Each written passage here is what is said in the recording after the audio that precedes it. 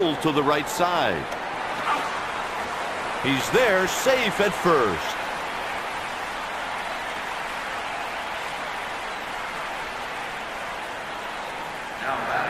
Next at the plate, Willie Stargell. Let's go, shoot out.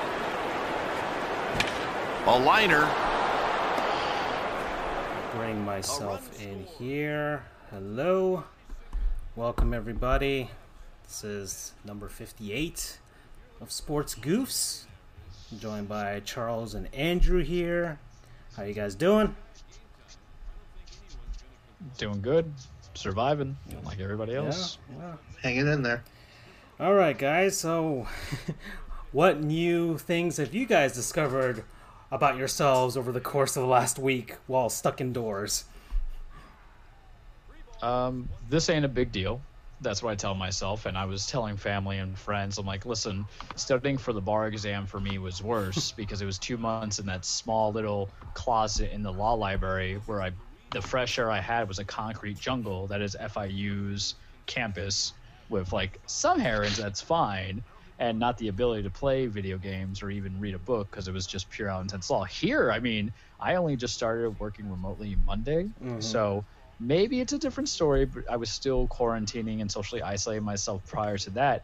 And for me, I can get a breath of fresh air. I'll see my backyard, play with my pets. I will text. I can look at memes and send memes to people. So for me, it's like going to a federal max prison for a long time, which was the bar exam, and then coming here to like, this is just a little jail. Some guy's pissing in the corner and some person's puking, and it's fine. There's that weird guy that I don't want my children around.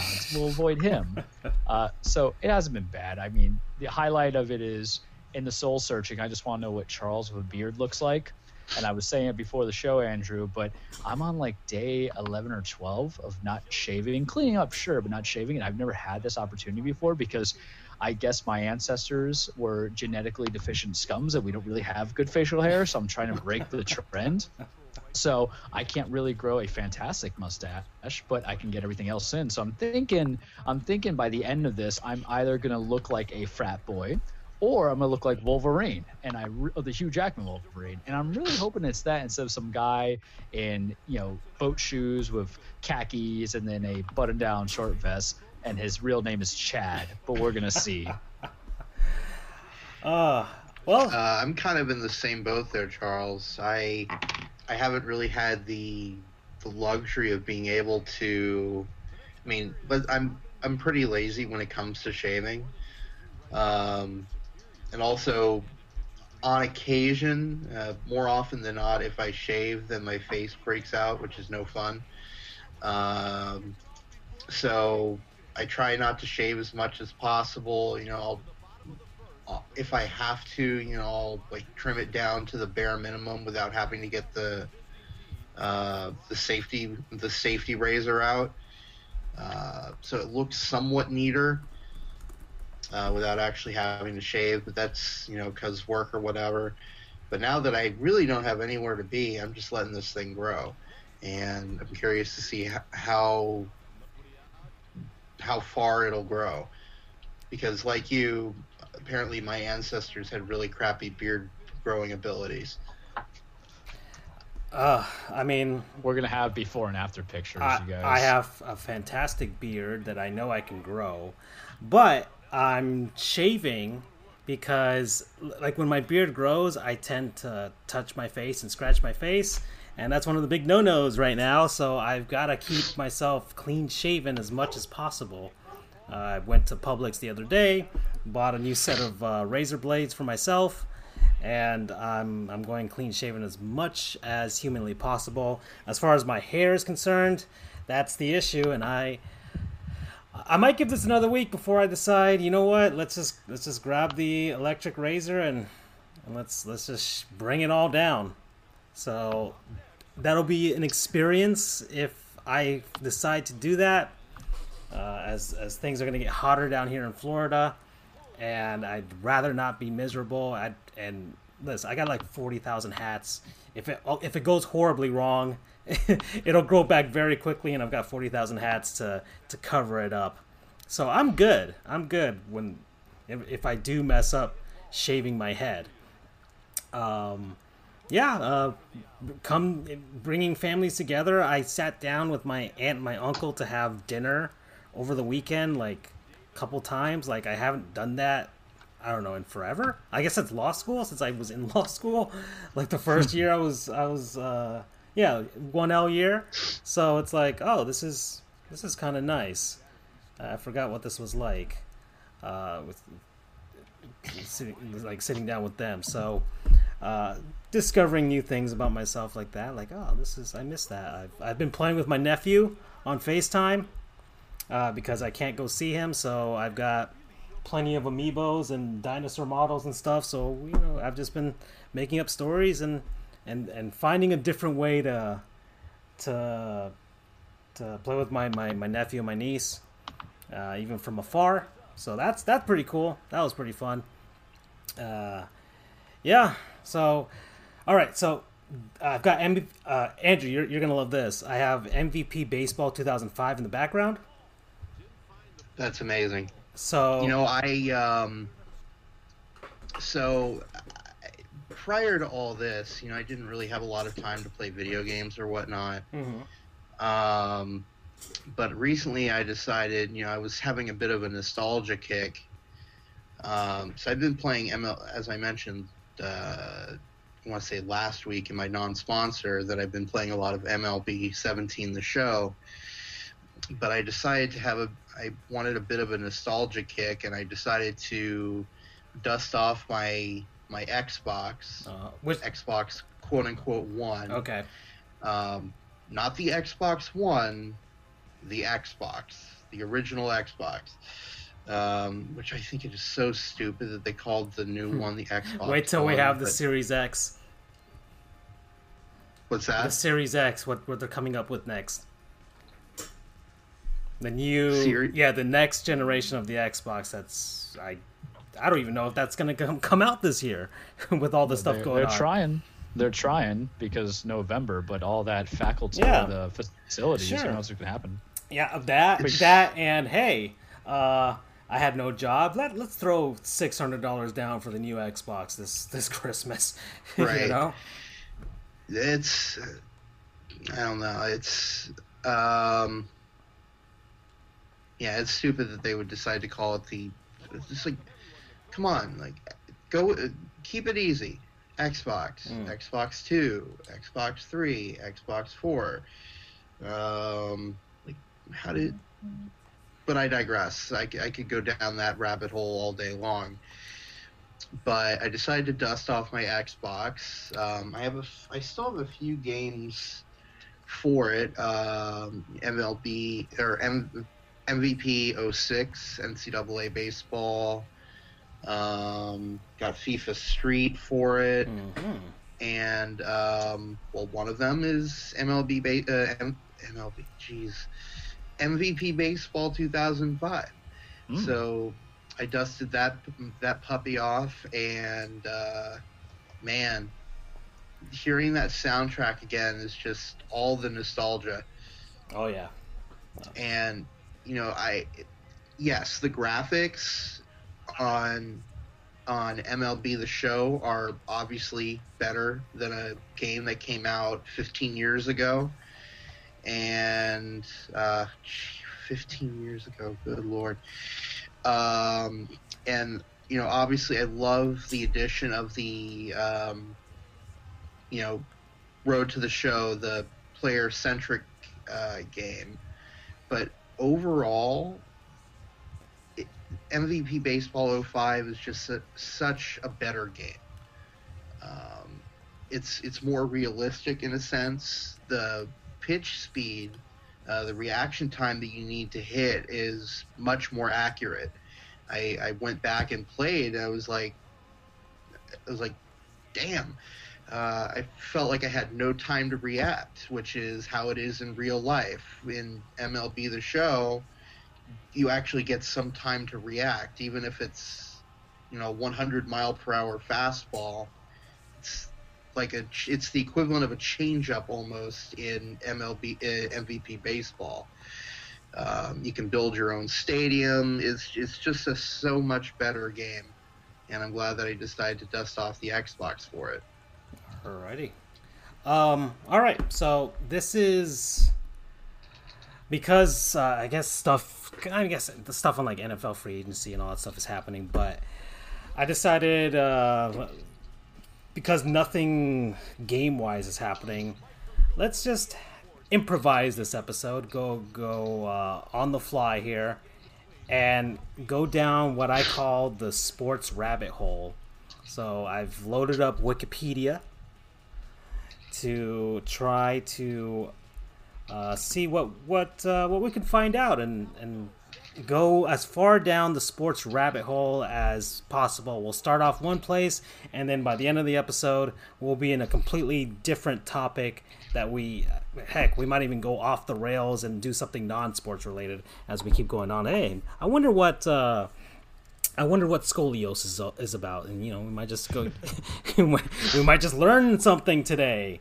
All right, guys. So Wikipedia is up.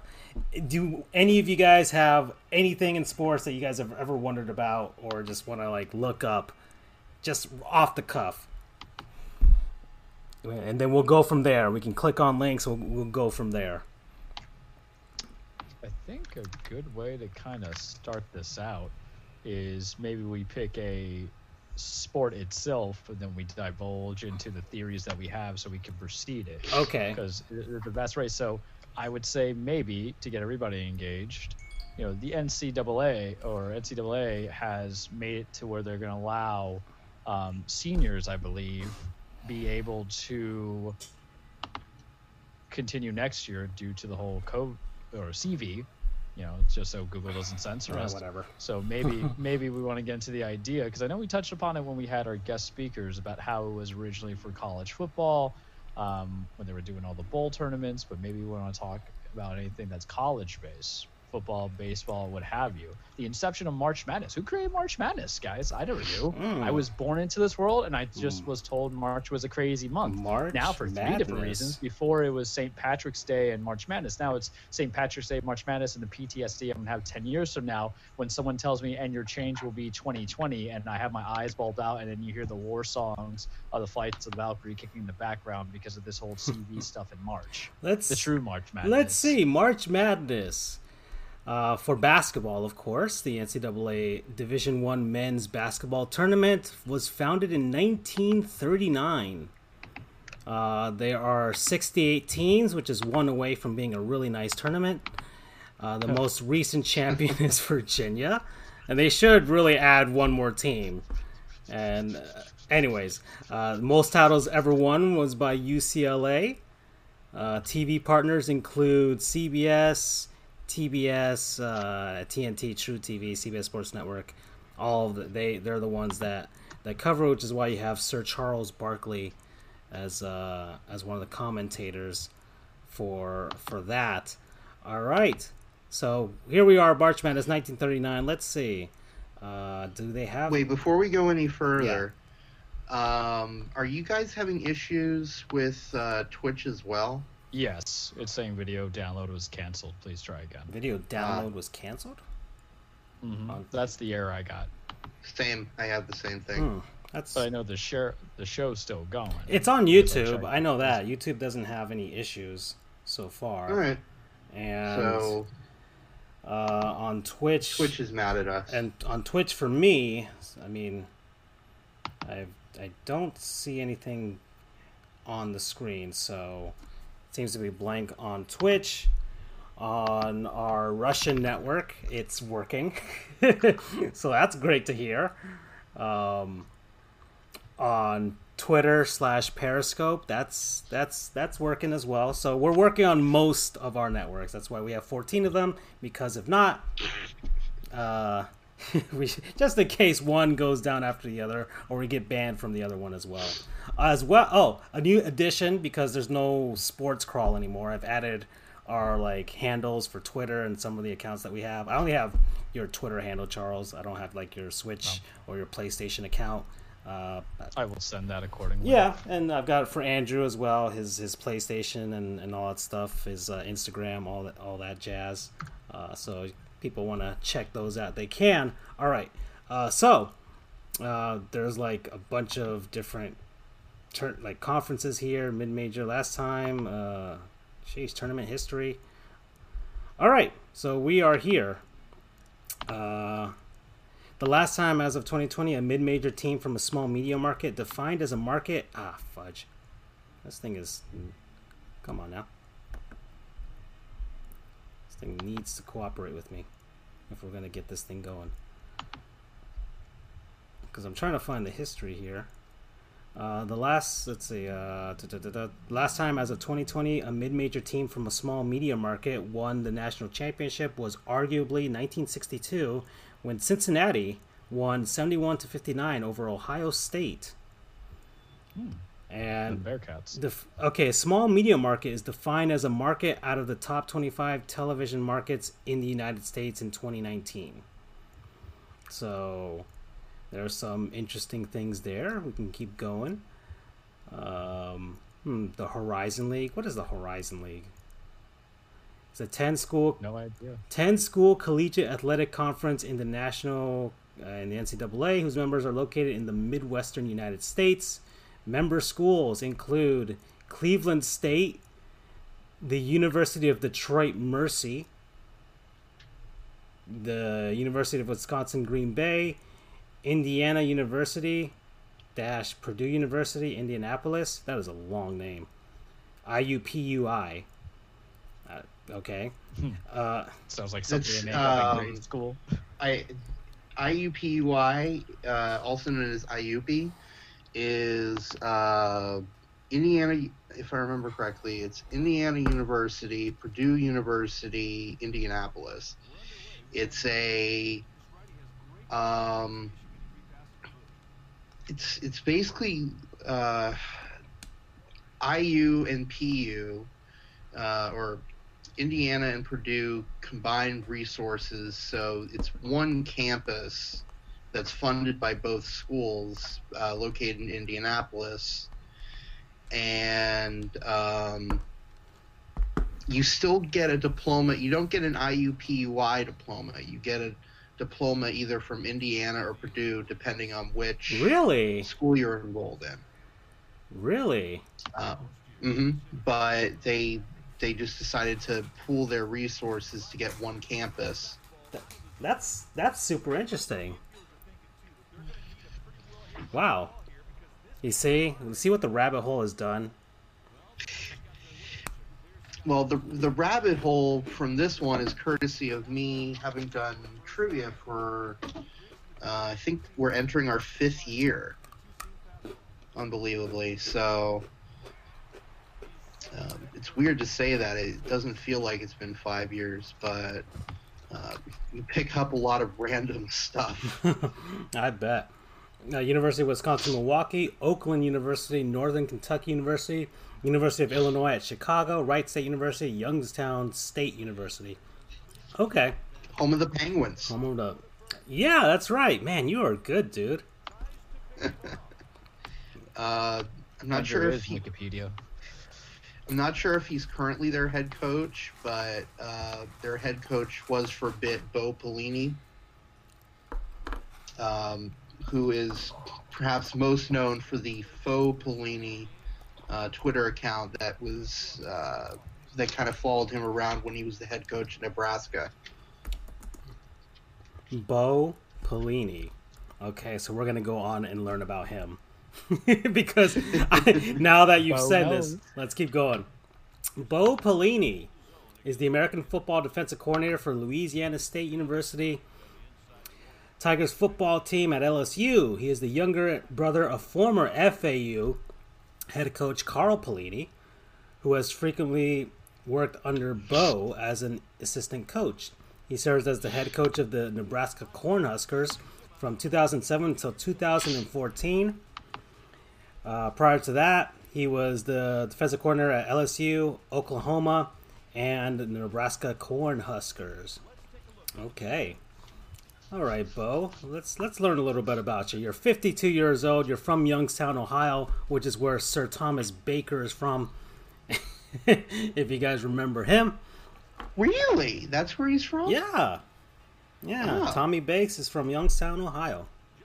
Tommy Bates. Yeah, he went to Catholic school and got the. That's when he earned his. It's kind of like a hero's origin story, you know, where he learned he got his power suit when he was in Catholic school as a young boy. Oh, jeez. Did you guys ever take him for First Amendment, or was it just con law that you stuck to? Con law. Just con law. Oh man. Side hype. If you guys, anybody out there, ever goes to FIU law, I say don't, but maybe you do what you want, adults. His con law stuff. I didn't have it for con law, but I heard the horror stories. But I love me that First Amendment class because he just didn't care. It was great. It wasn't a horror story. He was like, it was kind of scary at first, but then at the end, he's like, he becomes like this sweetheart. It's like, oh my god, he's just like a giant teddy bear. Absolutely, no doubt. His wife makes cookies for everybody just before you take the final exam.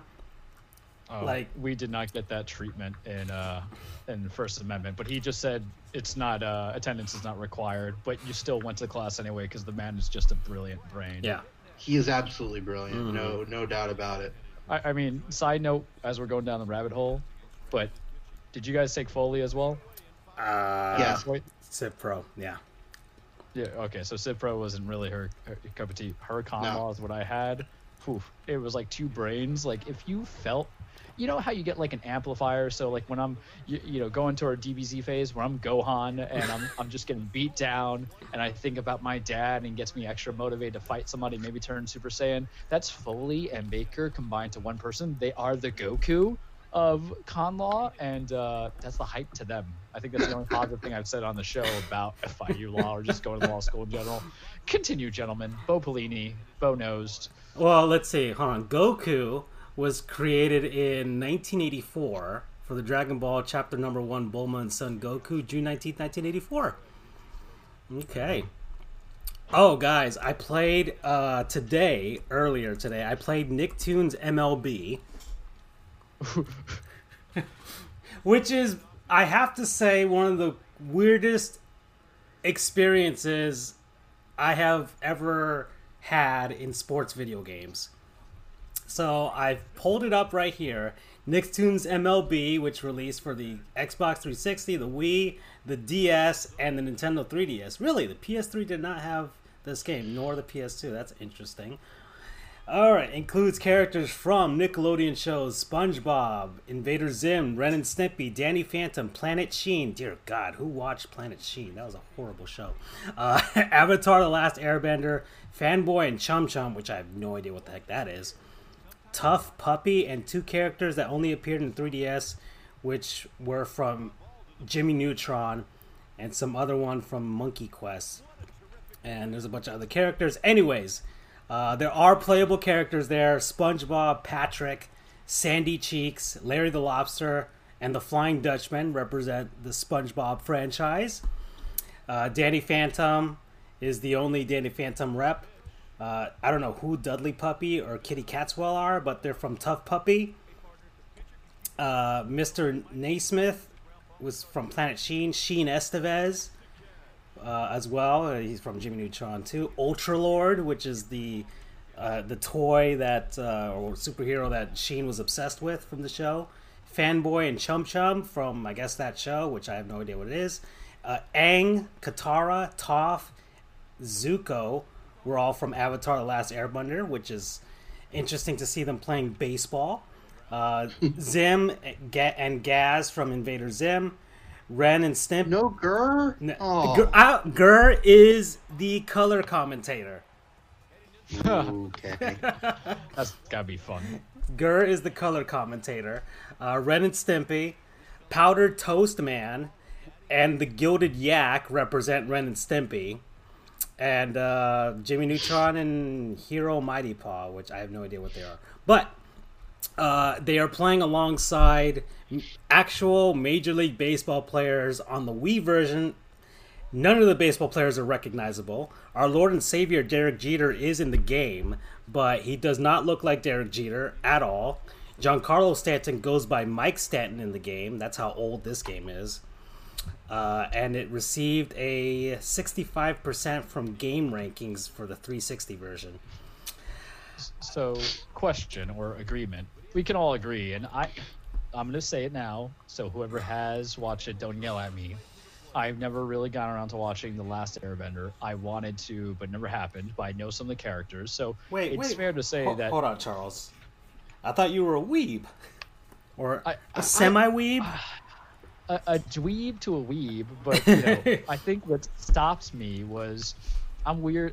Can you even call Avatar like real anime? Like I know people are shouting. I call it. I would say it's American anime. Yeah. So, I mean, it just never came around because it was Nickelodeon, and the minute that I had pubic hair, I think I just stopped watching Nickelodeon. Oh. So I didn't know that these things had existed, and it came later in life. Mind you, it might be a thing to watch during this quarantine in my quarantine stream. Yeah, that's true. I am also watching right now, like I'm trying to catch up on Adventure Time, which is a crap ton of episodes. Jesus, I wish I caught up to these things during the years. But I know enough about Avatar to understand like the basics of the characters that you want to root for. So is it fair to say Lord and Savior Derek Jeter is Aang? Kind of bald, super magical powers, the chosen one, has an entourage of dudes, and he's so good that even when they made the spin-off, he's still referenced, you know, in today's times.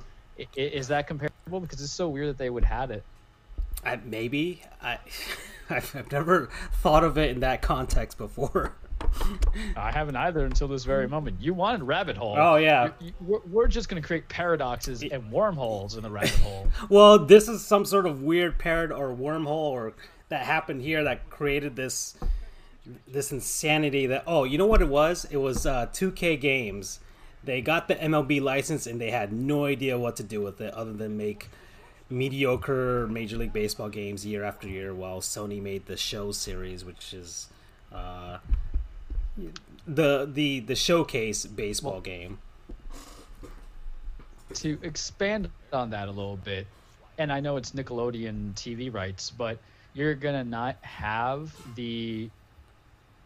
gonna have like the seminal show that they always kind of played stickball or baseball, which is Hey Arnold in there. You're not gonna have those characters. That was one of the things that surprised me. They have Ren and Stimpy, which is as the oldest property that they have there, and I'm surprised when did this release? 2011. I'm surprised that they made it in there. Like I get SpongeBob, I get Aang and the Avatar people, and I'm surprised Jimmy Neutron wasn't in it. Like you have Sheen, but you don't have the titular character from Jimmy Neutron, that type of stuff.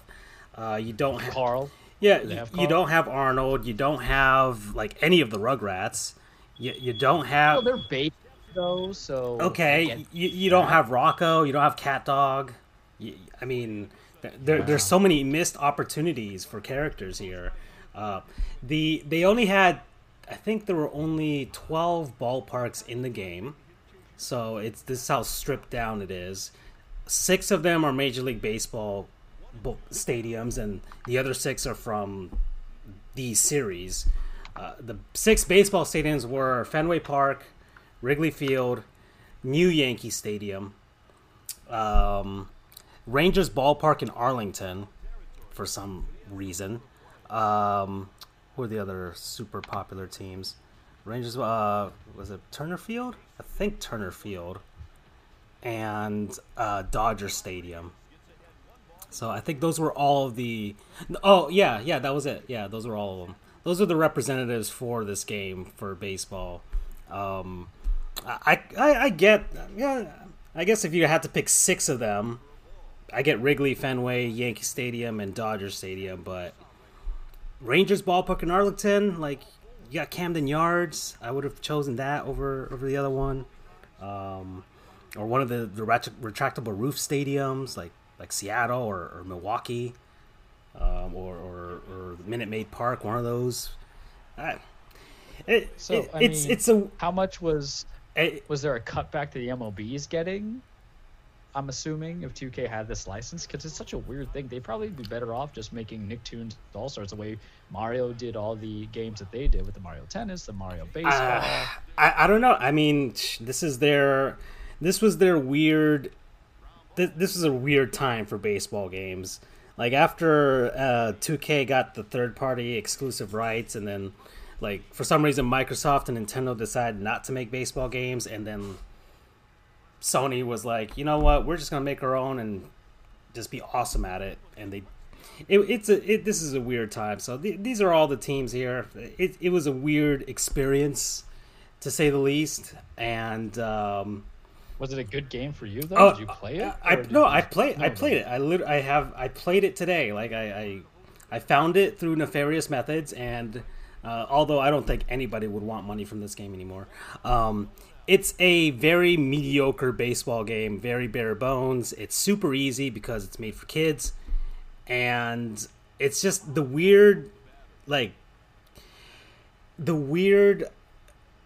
You see these cartoon characters next to realistic-ish looking baseball players. I was surprised they didn't stylize the baseball players' looks, at the very least. Like, have them look very generic, but like a stylized generic to kind of match the tone of what they're trying to do here, just so it's not that jarring to see them next to each other. I don't know. I gotta tell you, this makes me, since we're going down the rabbit hole, we're also gonna have a flashback here. Throwback Tuesday is what we'll call it. Who Needs Thursday? I remember being a kid and going on to like Cartoon Network or Nicktoons and playing their sports themed games. I don't know. I think it was Cartoon Network where you had the dodgeball, and you just play their characters. You go on the computer, you go from there, and it makes you really, really wonder where like the modern day stuff came in, because I would enjoy that as much as doing a platformer or something else in there. Now I feel old. Now I kind of want to go back to it, find an emulator, and then realize I hate my life. That, I'm 30 with a badly scruffy beard in the process. Thankfully, I have my hair, but my body hurts me. But I always have that memory of like hitting somebody with Ed and Eddie and Dodgeball, the Powerpuff Girls. Because is it not themed when you're a kid? Is it not themed based sports games of your favorite characters or TV shows the best thing ever? I mean, yeah, that the whole crossover thing is that's why heck, I gravitated towards the Mario sports games. Those were amazing. Oh my God, Super Strikers on the Mario Tennis. I mean, this is all sports related. Sheesh, Mario Tennis on the N64. Oh, chef's kiss right there. Yeah, that was. I don't know what. I guess it was like a Nintendo Power magazine that I got, and I found out about it and stuff like that, because this is early internet for me, late 90s, and I'm like, man, this sounds like a really cool game. I knew nothing about tennis. I knew I'm just like, there's Mario and he's doing fun things, and lo and behold, I forgot what did I get it for? Let's see, it released in North America August 28, 2000. So I probably got it for my birthday. My birthday's in September, so I got it for my birthday, and like, it was like, my God, I tried to watch real tennis because of this game, and I realized that real tennis is way too freaking long and is not as fun. There's no power. Yeah, there's no power ups. You don't have a gorilla. I mean, I've seen the Williams sisters. I kind of see them on fire a little bit because God, those ladies are intense. Yeah. But besides them, yeah, you don't see a gorilla versus a flame throwing turtle monster in facing off against each other. So that's kind of the weird. That's kind of like the weirdness that I'd love to see. It's kind of like the reason why I like extreme FPSs like Quake and stuff like that. I just like the extremeness. I don't like the simulated military shooters. But and the Game Boy Color version was an RPG, which it was very different. I remember that. Yeah. Speaking of, let's keep going down this rabbit hole. Serena Williams. I mean, we're going down here, so we're at tennis. So you mentioned Serena Williams. There she is. She lives in Palm Beach Gardens. I think she partially owns the Miami Dolphins. I don't know if she does anymore, but I know her sister J-Lo and all of them, Mark Anthony, were trying to like 6 years back. Let's see. So things might have changed. Let's see. Off-court activities, equipment endorsements. In early 2000s, she wore Puma apparel and footwear on court. She used the Wilson, blah, blah, blah, blah. Also had endorsements for Gatorade, Delta Airlines, Audemars Piguet, I don't know what that is, Aston Martin, Pepsi, Beats by Dre, Mission Athlete Care, Burley Bras, OPI Products, One Piece. One Piece? Oh, okay. I thought that was the anime. Yes. She's just trying to complete the dub. It's okay. I'm like, when did this? I'm like, what? Was she in an episode? Anyways, IBM, Mini, Intel, Tempur, and Chase Bank. She is the current CSO, Chief Sporting Officer, for British luxury automobile manufacturer Aston Martin. So they created a position called the Chief Sporting Officer just for her. She accepted the contract in June 2015. I don't know what the Chief Sporting Officer entails. Let's see. She posted on social media and said, "I'm loving my first day on the job as Chief Sporting Officer and Director of Fun." Okay. What? So she's just a spokesperson. They just didn't want to go from. Yeah, they just kind of gave her a different because name, like a different title. I think if you wanted an actual contributor to the sports entertainment world, you would get somebody who's in racing, not NASCAR, because we don't need the hillbillies who drink Bush. You get like that F1, fancy Italian. Yeah. Not Ricky Bobby, but the guy who's going against Ricky Bobby, kind of race. The Sacha Baron Cohen character. Yeah. Yeah, I mean, just somebody that's going to make you, who has a manservant played by the guy whose Netflix specials are kind of funny, and I don't remember his name now, but he was also on the 70s show. You need that kind of guy who actually knows, like, how to turn left and right at a high speed, I guess. I mean, granted, I don't. Something tells me Serena could be like a secret agent. She's built like an agent. She's smart. I mean, she's worn those. Yeah, they said they talked about her. Let's see, in 2002, there was much talk when she wore a black lycra catsuit at the U.S. Open. So, like, she's already dressed for the part.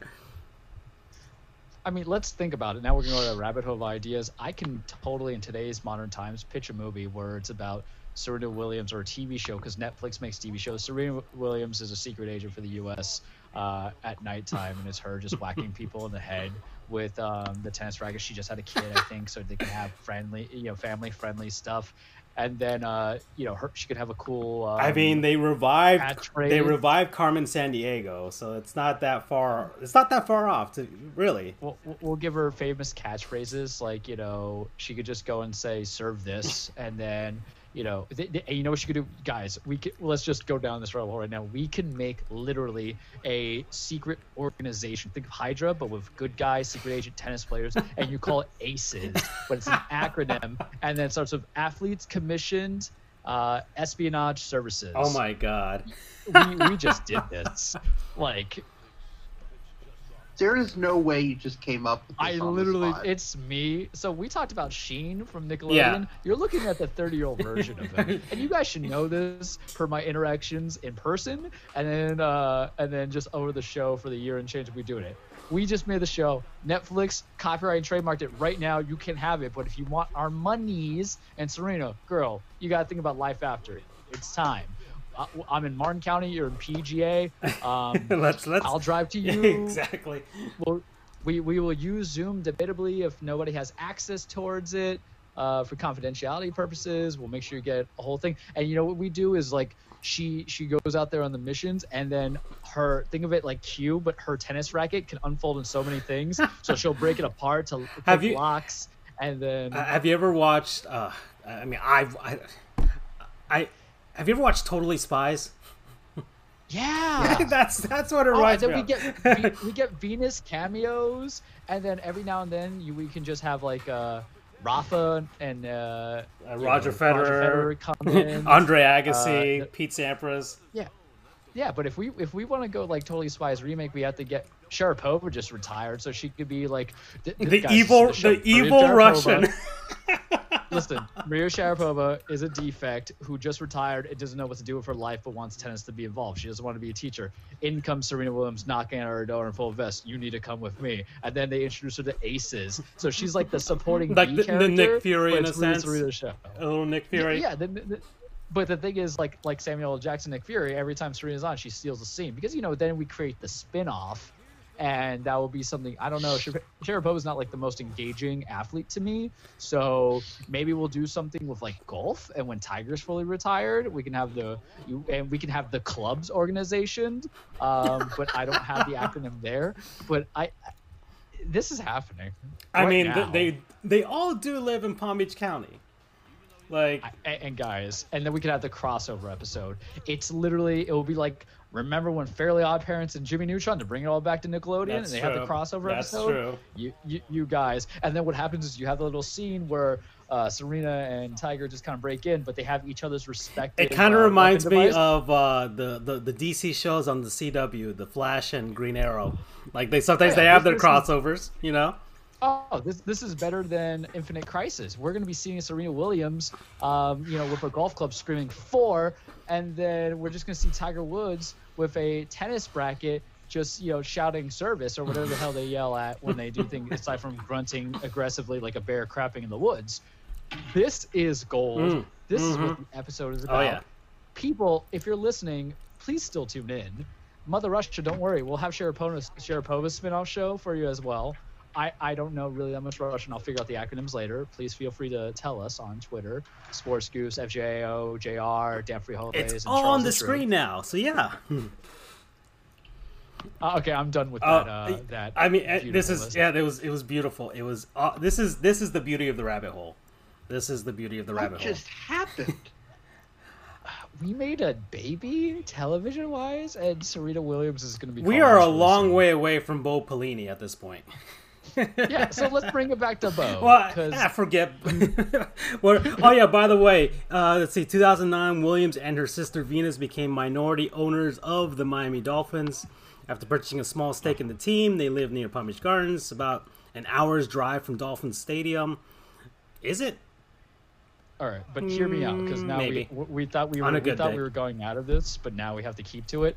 You want to get the Miami Dolphins to be publicity? You have Joe Burrow, or no, Joe Burrow won't be there. Tua There you being go. an intern because their main headquarters is going to be in the Dolphins locker room when it's not in season. Oh boy, that's well. And it's perfect. It's perfect because the Miami Open is at Hard Rock Stadium.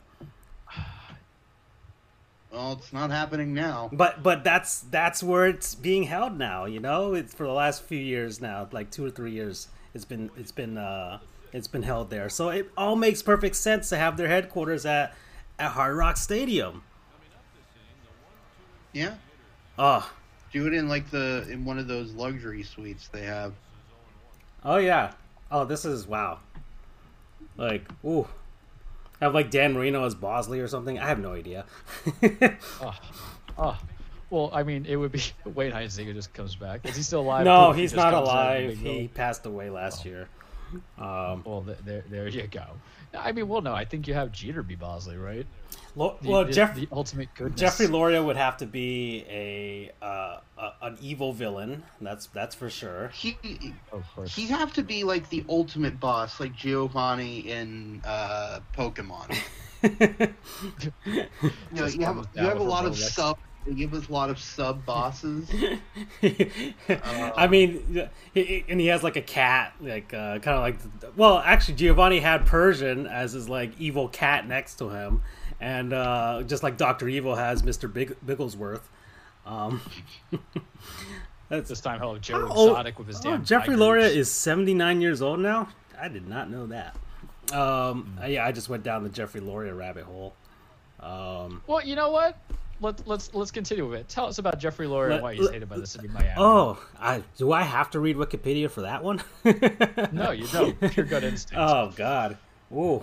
Not only is he a cheapskate that pockets all of the revenue that the Marlins ever had and never put it towards having a competent and competitive baseball team for the most part, even though they had the tools for it, swindling the city and county of Miami for probably now a few $1 billion that they are going to pay back, I don't know, after I have left this realm. Yeah, there's so many. He's hated in Montreal. We can say that too. He's hated in Miami. I guess he lives in New York now, because that's where he's from. He was a New York Yankees fan. And I would assume he's a New York Yankees fan now. I don't think he has That's the thing. I don't even think he's a fan of the Marlins at this point. He probably sold the team. Was and he ever really a fan? Probably not. Or he was just an owner? He just wanted to be in the owners club, you know. Yeah. Let's see, Loria. Let's see. He purchased a stake in the Oklahoma City 89ers, which is 20 numbers more than a very nice team name. AAA affiliate. There's got to be a team out there that's willing to be called the 69ers. Something had to have happened in 17, 18, or 1969 that was significant in some city in America to warrant. I mean, Bryan Adams did a whole song called Summer of '69. Yeah. Nice. They were a AAA affiliate of the Texas Rangers. They won the American Association Championship in 1992. He sold the team in 93 and began to look to buy a Major League Baseball team. He lost out to Peter Angelos in his bid to buy the Baltimore Orioles in 1994. And I'm sure Orioles fans got the lesser of two evils in that ordeal. Because I would certainly say that they got the lesser of two evils. I guess so, because Baltimore fans hate that guy. Yeah, but at least he didn't completely tank the team. Well, they were twice. They were 3 times. Well, they were competitive. The Orioles were competitive in the late '90s. I remember that. I mean, there was the infamous '96 ALCS against the Yankees. And they lost in '97 as well. I mean, they had Mike Mussina back then, of course. Aging Cal Ripken, Armando Benitez was on that team too. Yeah, blowing saves as always. Anyways, he bought a 24% stake in the Montreal Expos in '99 and became the managing general partner. And then he had initially tried to buy the team in 1991 from the founding owner, but he balked at Loria's demand for a controlling interest and subsequently sold it to Claude Brochu. Blah, blah, blah, blah. He added an ownership group that included the City of Montreal, several Montreal businesses, and Stephen Bronfman, Charles' son. When a series of cash Death Wish? Yeah. Interesting. When a series of cash calls over the next 2 years went unanswered, Loria ended up with a 93% of the team at a valuation of $50 million US dollars. One of his first acts was to reiterate that Olympic Stadium needed to be replaced. Olympic Stadium in Montreal, I think it got paid off only like 3 or 4 years ago. One of the worst Montreal had one of the worst planned Olympics ever. There's a lot of articles about that. I mean, he's right. Olympic Stadium is kind of like a dreary looking place. I've been there. It's very depressing on the outside. You would never have guessed that the Olympics were held there. Anyways, yeah, and the whole sale of the Expos, he lucked into that 2003 Marlins team. A monkey could have owned that team, and they would have won and beaten the New York Yankees. I mean, that team was stacked. Oh, those guys are my heroes. Anyways, yeah, there's a lot of things that. Okay, let's go to the Oklahoma City 89ers since we're here. we're heading down to Oklahoma. All right, Andrew. Not Tulsa. All right. But we're in OKC now. About 2 hours southwest. Oh, not bad. Really? Okay. They are now the Oklahoma City Dodgers. Oh, this is perfect for let's see, but better known minor league team, the Oklahoma City Dodgers here. So they were. Let's see. Come on! It went away. Gosh darn it! Hold on, guys. It's reloading. We'll get back to this soon enough. This is how far are we? We're at 49 minutes here. This has been a very interesting episode. I'm basically writing down my notes to pitch Netflix. Yeah. Oh, what was I watching? Oh, I was watching Rick and Morty. I was watching Rick and Morty, and I forgot which episode in this current season that's happening. But the end of the episode ends with like Morty trying to pitch a show to Netflix. Yeah, that's the second episode. Yeah, that one. Yeah, and like Rick discouraged him from pitching his show because it was a heist show. It was a heist movie or a heist story or whatever. And he's basically the whole episode was just about how heist movies like Ocean's 11 and all that are just kind of boring and the same. So yeah, that's what it reminds me of. So Charles is going to go down to the Netflix studio. They're taking everybody's ideas at this point. And listen, I can tell you now, there's a lot of athletes who retire that always want to be in front of a camera. They just go and become, an analyst or a color commentator, or they just get their Mark Teixeira on, where they just come in for a couple minutes and they fake it and they go from there. Love me some Mark. You're good Tex. But Serena, you got money. Mm-hmm. You pay for acting classes. You become actress. You win some Webbies or Emmys or whatever the hell Netflix does. Charles gets some monies. We make good business. And the thing about Netflix deals, we get it front loaded. 100 episodes, fully filmed, knocked it out. We'll be pulling the anger management that Charlie Sheen did for FX so they don't come out of it, and we get syndication rights. I got you, honey. We're good. Oh yeah. All right, Oklahoma City Dodgers now. They're let's see. Founded in 1962. They play in the Pacific Coast League in Triple-A.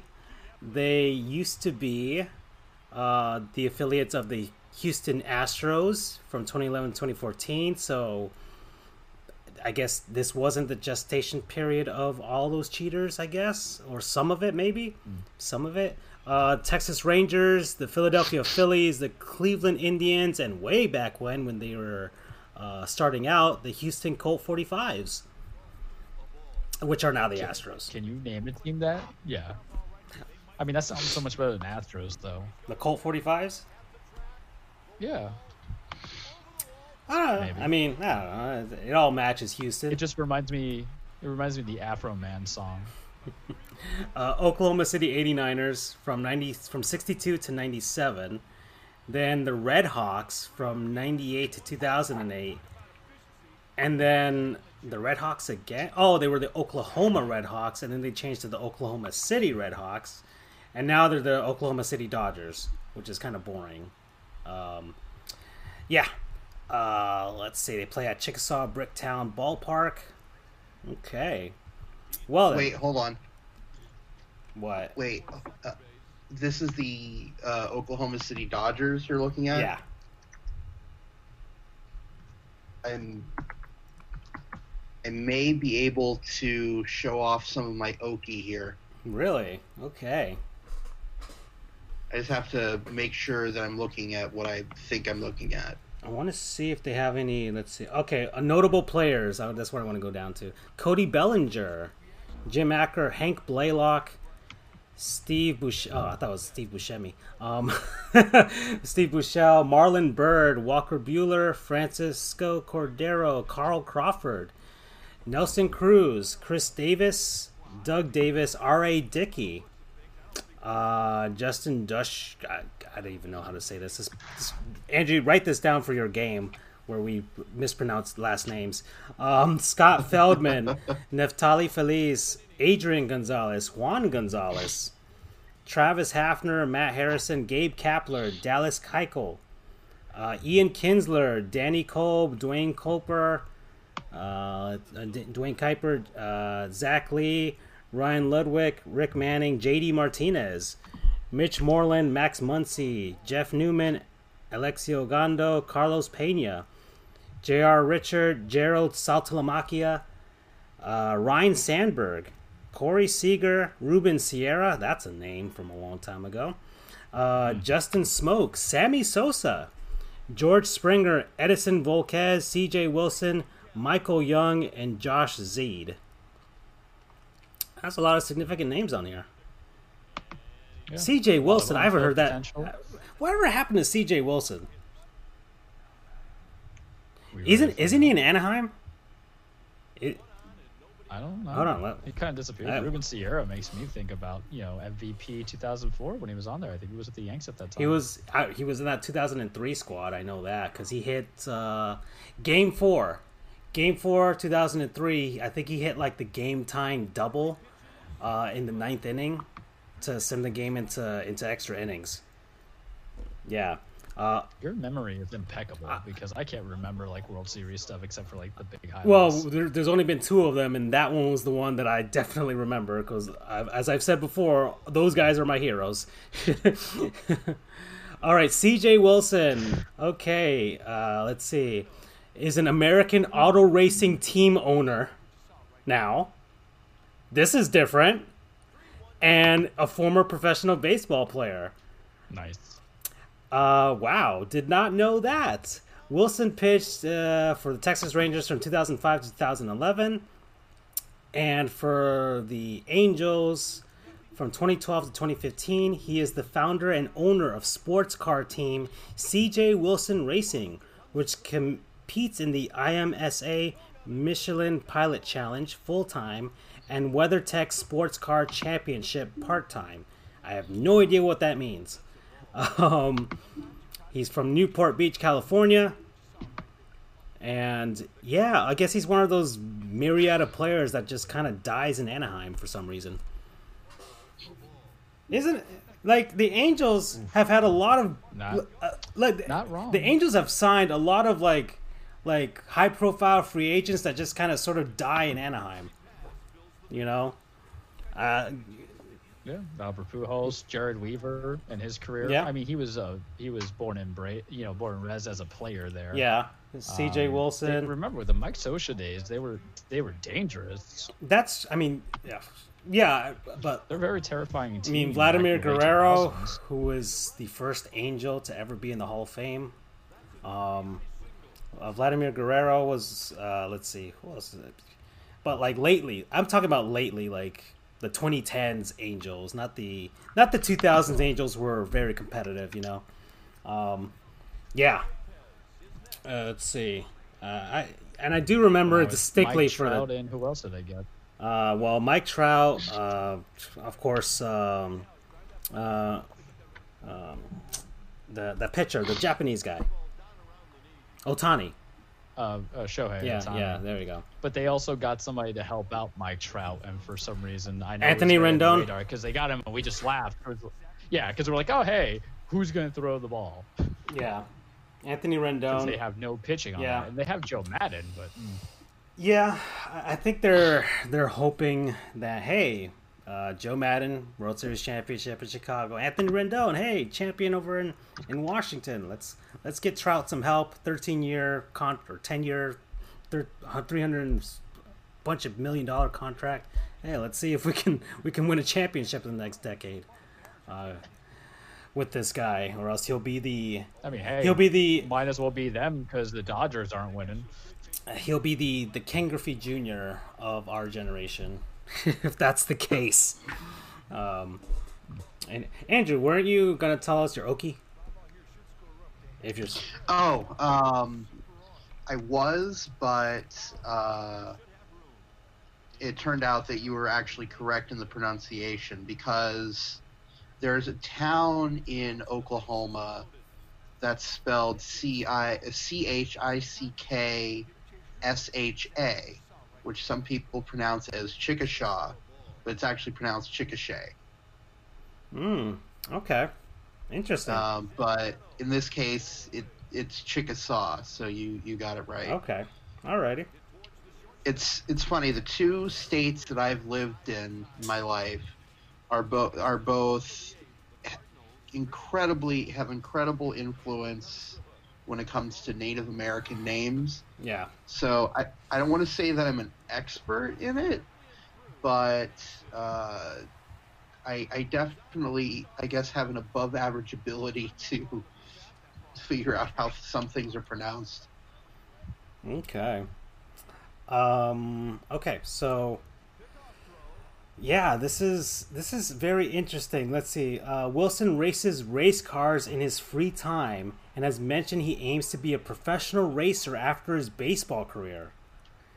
He also is highly interested in cars, having a collection of Porsches as well as a custom-painted McLaren P1.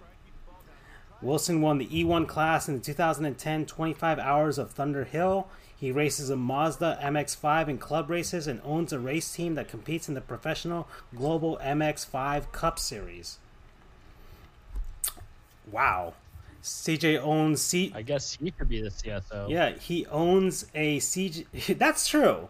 That's true. He should be the chief sporting officer, whatever Serena Williams is. CJ Wilson owns CJ Wilson Mazda, which operates in Countryside, Illinois, like I guess the Chicago region for some reason, and Ventura, California. He's also the general manager of Porsche Fresno, and raced in the 2018 Pikes Peak International Hill Climb. And he married a Brazilian model. So things are going great for CJ Wilson in his retirement. That's for sure. Okay. You do you, dude. Fantastic. Oh, boy. Oh, we're at the 1 hour mark, guys.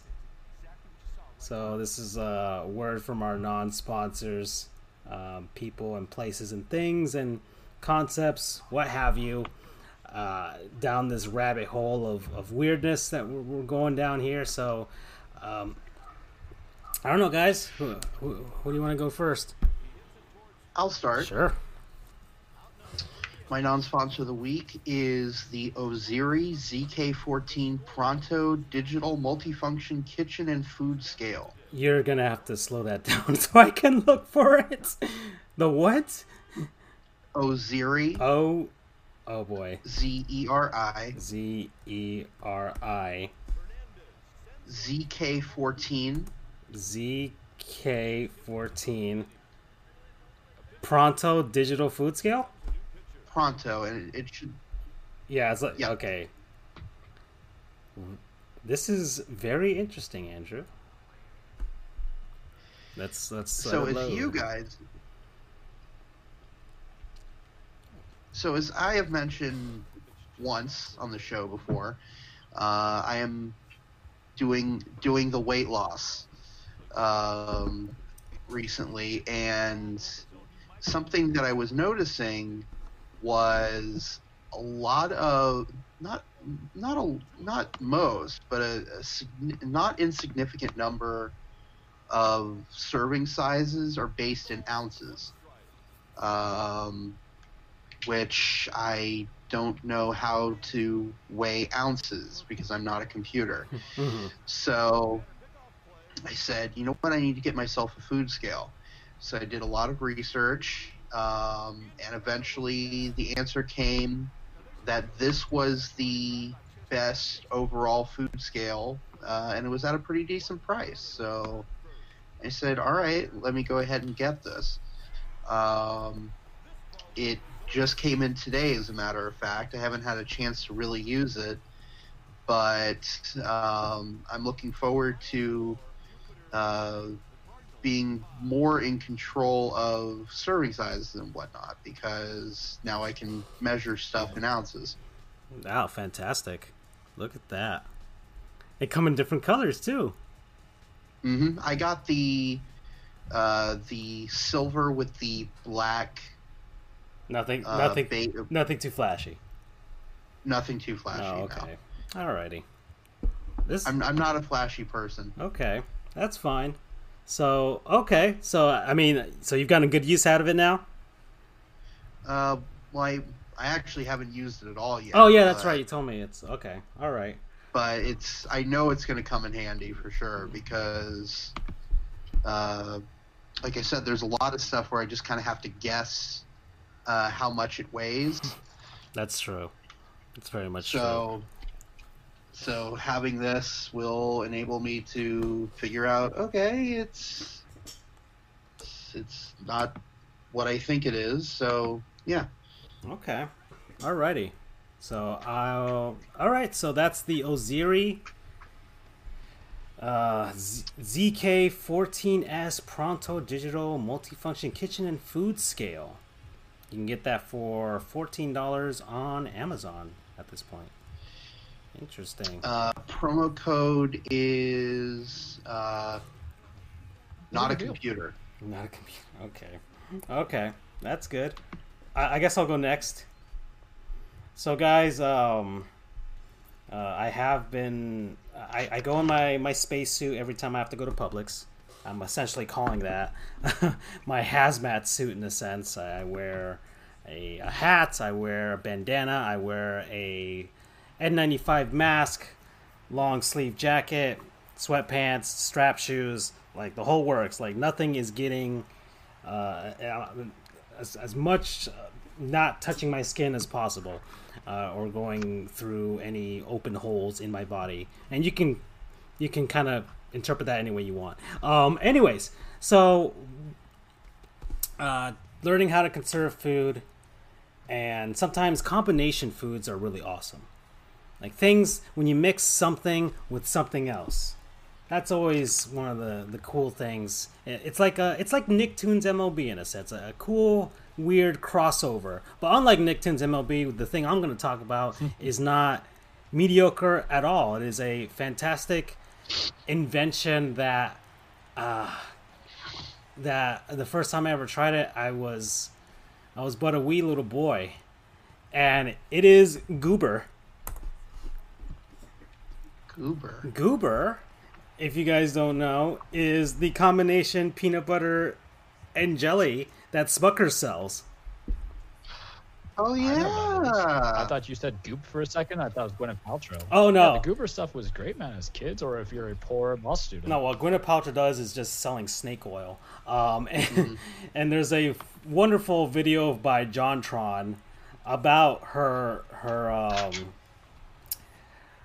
weird, almost cultish fan base with the whole Goop thing, but that's a whole other side. Anyways, Goober by Smuckers, it is fantastic. It has America's Favorite on there. They sell it in two flavors. They've got the grape version and the strawberry jelly version. The jelly, it's not really like jelly. Like, it doesn't have the same consistency, same texture as jelly. It's kind of like a jelly filling in a sense. So it's not really jelly, but and the peanut butter even tastes different. It doesn't taste like smooth, creamy peanut butter either. It's something different. I don't know what chemicals are in here. Actually, let me look at the chemicals right now. I don't know what distilled monoglycerides are, and I might get cancer for it in 20 years, but they're really good, and I enjoy this a lot. And it's a fantastic product. I have loved it since I was a kid. I don't buy it very often, but times are different now, and enjoy life's pleasures while you have them. And that's what I'm doing right now with this wonderful jar of Goober. So promo code open holes. Alrighty. Open holes. Open holes. Interpret that any way you want.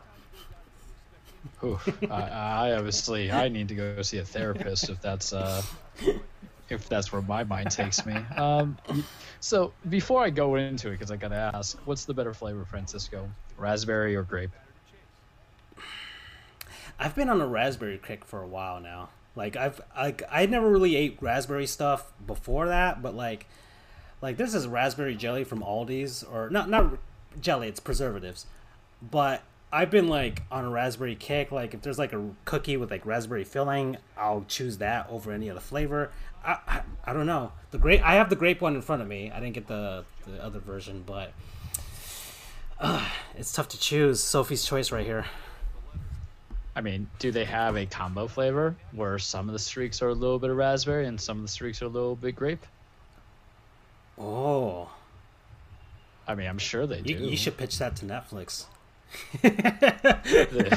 It's a true love story in an anime world. They might produce it if Smuckers won't. I mean, let's not. Okay, so Love is Blind, or what the hell that show is. I don't know what about it, but hear this: a mockumentary anime version of a throuple of peanut butter, raspberry, and grape all conjoined together. You should pitch that to Seth Rogen. I bet he would do it. He's already got the technology from Sausage Party. Oh, this is great because he's the peanut butter guy, and he's doing two different. He's just talking to two different kinds of jellies, and he doesn't know what he wants to be compatible. to be sold. This is basically the sequel to Sausage Party, except we'll call it Jam Fest. Oh my god. Oh boy, this is great.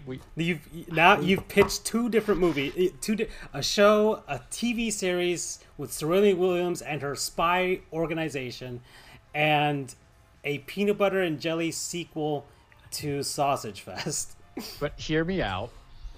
Peanut butter is played by Seth Rogen. Grape would be Jennifer Lawrence because I haven't heard from her in a long time. Mm-hmm. And then this is where it gets better because you gotta have a little bit here. You can cast the raspberry jelly with a little bit of flavor because everybody loves him, and we're hoping that he's gonna be fine.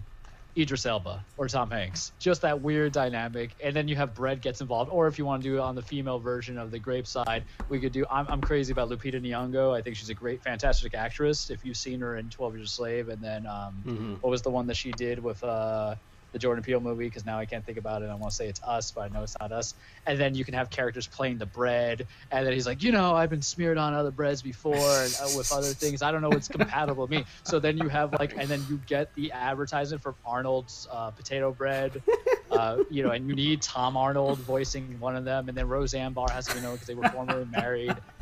Or John. This is Roseanne Barr's. Tom Hanks, this is Roseanne Barr's comeback from the controversy that she had beforehand. This is how she comes back.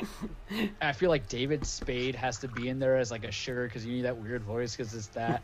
I don't know what the hell I just created. I just created a monster here. Jam Fest coming to your Netflix corn stream real soon. All right, back to the side because we know what this is about. So, gentlemen, I said it earlier.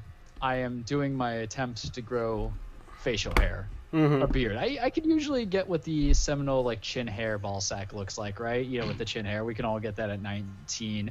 But I got sensitive skin. Andrew had reflected upon about itchiness. But ironically, back in December, a Christmas gift to me by mistake was my mother got me a beard cream. She thought it was hair gel or pomade from Cremo. But, in efforts for me to become a Wolverine stunt double for the next movie, or maybe cast, because I'm going to be so famous from Jam Fest and from Aces, because that's where we named the Serena Williams show, that I'm going to be a leading man. So, we're on day 11 in total quarantine. So I gotta make sure this thing looks nice. It's got to look shiny. And most importantly, it's got to take care of any kind of skin hazard or hair hazard.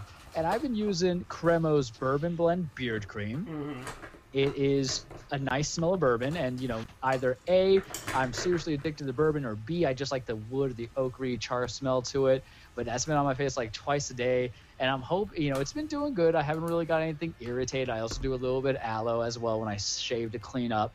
But, just to keep it consistent. And I just see all these men with these real beards growing out, and I look at them like I'm one of you now. I look at these professional wrestlers like Braun Strowman with his beard, Eric Rowan, who has this great big red bushy beard that he looks like the monster from Looney Tunes. And I feel like we could be distant cousins, even though I barely have maybe an inch of skin. But it's about living the dream, gentlemen, and seeing the future. And I know with Cremo's beard cream, Bourbon Blend, it's going to help me fulfill the prophecy of having this big bushy beard looking like I'm Jerry Garcia, all to be shaved before I go to court because I have to look professional. But this is a journey, gentlemen, just like it was a journey when I went to have Wendy's breakfast, just like it was a journey when I went to get the Cheetos. And mind you, we're not done with the Wendy's journey. I just have to actually wake up in time for breakfast. What is this called? I forgot to put it on the screen.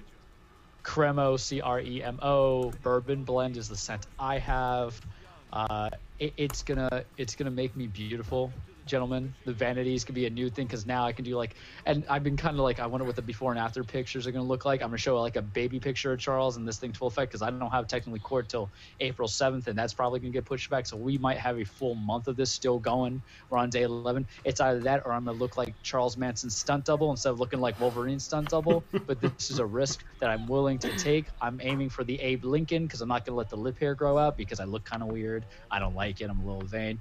But gentlemen, I'm ready for this. Cremo beard cream, Bourbon Blends, what I have. Promo code Baby Viking. Baby. Wow, Baby Viking. Oh, this is beautiful. Oh, okay. Oh, there it is. There it is on the screen. Finally, there it is. Oh, there it is. Francisco, you can use that for your Andrew. You all could be baby Vikings just like me. Yeah, I'm shaving. I'm gonna keep the shaving going. I might just go full buzz cut with the clean shaven face, but I'll keep this in mind for sure in the future. Okay, fantastic. So, okay, Andrew. So I've got a treat for you in the back. So we've got MVP baseball, obviously, but I've got the Tulsa Drillers facing off against the Oklahoma City, not the Dodgers here, they were the Red Hawks at this point. So we've got an all Oklahoma baseball battle in the background, okay? Excellent. All right, and they're playing at the Polo Grounds because they don't have the real minor league baseball parks in this game, unfortunately. Right. Oh well. Let's have some. Ooh, we got an argument. Yeah, is he gonna get ejected? We'll have some fun here at the Polo Grounds. No. All right, so we're back here at the rabbit hole. I forgot where we left off at this point because we just had a pitch for a peanut butter and jelly sequel to Sausage Fest. So, it's called Jam Fest. It has a name. Copyright trademark. No one can steal it. Original character, do not steal. This isn't Sonic Forces, but let's see. So, guys, we got to call the Peanut Carver, just as the creator of Peanut Butter, George Washington Carver. It's oh my god, Seth Rogen as Carver. Don't worry, I'm just gonna intermittently just came in like names because this is more. Here's the scary part. That's more real than a Serena Williams TV show. Figure that out. And it's all about being a throuple. I can't today with this world. Oh Continue, my god. guys. Okay. I forgot where we left off on the rabbit hole. Oh yeah, let's go back to Bo Pelini. We learned nothing about Batman when we came up to him. Okay, Bo, we're back to you, dude. We're sorry. Okay, we'll make it up to you on your birthday on December 13th. Okay, we'll make it up to you. Oh, all right. So let's see. Playing career. He was a former center of steel production with a strong. Okay. Oh no. Okay, he was nicknamed Bo after former Cleveland Browns running back Bo Scott. He graduated from Cardinal Mooney High School, the same high school as Bob Stoops. He went on to play free safety for the Buckeyes at Ohio State under College Football Hall of Fame head coaches Earl Bruce and John Cooper. Bo Pelini started in his last 2 years and served as a team co-captain in his senior year with Vinnie Clark, Jeff Graham, and Greg Frey. He earned his Bachelor's of Science in Business Administration from Ohio State College of Business. He is a Super Bowl champion. Super Bowl 29. So, 29. Which one was that one? I think it was like the 49ers. Right? Yeah. Yeah, 49ers. Oh. Yeah, 49ers. There you go. Nice. Okay. All right, so we're here at Bo Pelini, guys. There's many options here. You got Cardinal Mooney High School. We can learn about that. The San Francisco 49ers, New England Patriots, Nebraska, and how they've fallen off the face of the earth. We can learn about that too. What do you think the CV rate in Nebraska is? Because I don't even think it would want to chill there for a second. Because I know, like, I'm just curious. Now I'm thinking about real world stuff because I can't think about Jam Fest all the time. So I know in 20 years from now, when I have to kind of move for the next pandemic, it's either going to be South Dakota or North Dakota. I'll die before I live in West Virginia. Sorry. But Nebraska seems nice, right? I'm sure they have a lot of corn. Let's talk about the great state of Nebraska. Okay. Charles's toys. Let's go down to Nebraska, all right? So we're going to go off to Nebraska and learn about that, going down this rabbit hole. And we'll start at the Nebraska Cornhuskers. Former prestigious college football program and now a shell of itself, I would say. Is that correct, Andrew? Would you say that? Very much so. Okay. They are in the Big Ten. They have 22 varsity teams. They wear scarlet and cream. Those are their colors. And, they have two official mascots, Herbie Husker and Little Red. Yeah. Herbie? I don't know why. Herbie Husker, what does he look like? he better be husky. That's all I gotta tell you. You're gonna love this. I hope they have a photo of him. I'm gonna Google him out because Twitch is still down. Yeah. What the hell is that? You Googled it? Oh, okay. All right. I thought he was a giant piece of corn. Yeah. What is this? Yeah. Instead, if you said, okay, monologue, soapbox time. If you said, draw me, Lil Red's not even a most piece of corn basic either. caricature- Come on now. If you said, draw me the most basic, like 5th grade level of what you think a college mascot would be, it would be the Husker dude, as opposed to the one guy that we love so much. I forgot his name. Keggy. Was it the Keggy? Keggy. Yeah. On originality, you got some guy that basically looks like a Ronald Reagan with a bigger face mixed with Kurt Russell. Is kind of what I'm saying. So that's just that on me. I'm gonna check out Little Red right now. Let's see. Little Red, one of the 2 mascots. He is the newest mascot created in 1993 after a statewide contest run for that. Really, the entire state of Nebraska needed to make a second mascot for the Cornhuskers, and they didn't think to put a piece of corn. What is this? So, can we just say Little Red looks like the kid who sniffs glue in the corner? Like, these are so unoriginal ideas. He looks like the kid from Family Circus with Dennis the Menace just got a cap on his head. That's Nebraska, true. He's like a Family Circus kid. Nebraska, you're disappointing me here. Nebraska. What else? What else? You don't even deserve for us to go down that rabbit hole. We're getting out of this hole, the Nebraska hole. This whole episode is about holes, okay? So interpret that the way you will, but this is a hole-centric episode. Speaking of, remember the movie Holes? Yep. Let's go down that rabbit hole. I do, but I've never seen it. Let's go down the Holes rabbit hole. Since we're pitching movies at this point, with called Jam Fest. Well, I'm gonna put a pin on this topic because there's something I want to discuss with you guys about that's related to Bo Pelini. So I'll put a pin in it and we'll come back. Okay, do you want us to talk about holes or the other topic that you were going to pop? Or are you going to remember the topic? Well, you said you were going to go down the Holes rabbit hole. Okay, we're going to go down the Holes rabbit hole real quick. The film stars Sigourney Weaver, Jon Voight, Patricia Arquette, Tim Bake Nelson, and Shia LaBeouf. It was produced by Walden Media and Walt Disney Pictures. It was based on the 1998 novel of the same name and was released in 2003. Yeah. Can we just say Tim Blake Nelson is an underrated actor? Famous for Oh Brother Where Art Thou, and the last movie I saw him in was that Scruggs movie, Buster Scruggs, on Netflix. Oh yeah, I remember him from Oh Brother Where Art Thou. That's right. That's right. I think he was also a villain in The Incredible Hulk, starring Edward Norton. He was Dr. Samuel Stearns. Okay.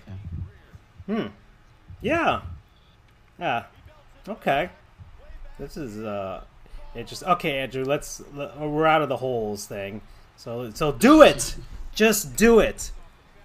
Okay, I should have had like a green screen effect with Shia LaBeouf coming in. I can do that. I figured out how to do that, by the way. How to do the green screens, whatever. I just have to get a. I just have to get a green screen. I just have to get a green screen, and we'll be. Have you guys seen the little like opera or the song about Shia LaBeouf? No, I have not. They have like a weird thing. My buddy in law school told me it was like a little gimmick.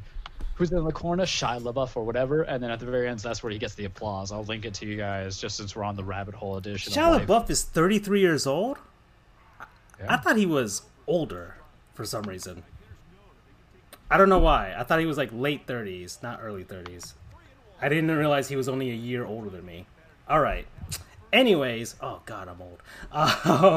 All right, sorry.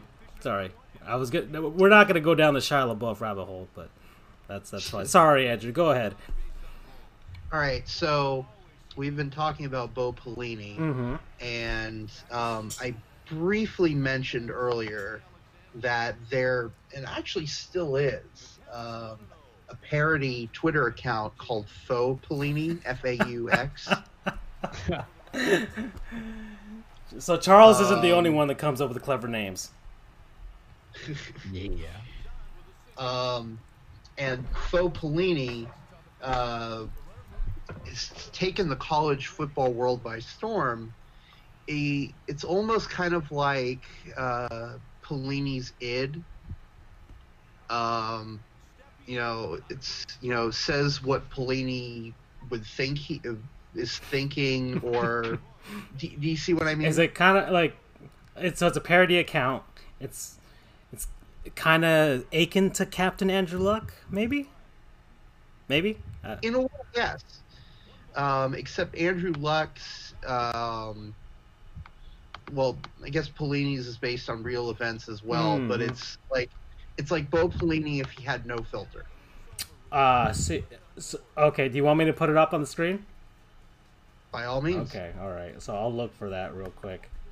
All right, give me 1 second. So the reason I bring up Faux Pelini. Pelini, Fauxpelini. Yep. So let's see if I get this on the first shot from Twitter. Go ahead, Andrew. So let's see. I'm going down this. So being in the Big Ten, there's always been a rivalry between University of Minnesota. Faux Pelini, coach, yeller, philanthropist, anger manager, contributor at The Athletic. Okay. So Nebraska. So this rivalry is between University of Minnesota and Nebraska. They obviously are relatively close to each other, so they played each other 60 times. First time being in 1900. So it's a very long-standing rivalry. And in 2014, the Twitter account for Minnesota's mascot Goldie Gopher tweeted, "Hey, Faux Pelini, how about a friendly wager for this weekend's game? Team that gets the most points gets a conference win. Seem fair?" Faux Pelini responded, "Okay, how about if we, Nebraska," he was the Nebraska's head coach at the time. Mm-hmm. "Okay, how about if we win, you give me $5. If you win, I get to smash a wooden chair over your back." All right, I'm already a fan in the spirit of wrestling. So there was a crowdsourcing movement between Twitter and RCFB to design the $5 bits of broken chair trophy, which would serve as the rivalry trophy between Minnesota and Nebraska. And you can pull up a picture of it online, and it is literally a trophy with a broken chair and a $5 bill on it. Wow. So for a couple of, it hasn't been officially sanctioned by either of the schools, but it's beloved by the fans of Minnesota and Nebraska. And the trophy had disappeared somehow, but in 2017 a new trophy was built, and the $5 bill, which initially had Faux Pelini's head on one side of the bill and Goldie Gopher's head on the other. Mm-hmm.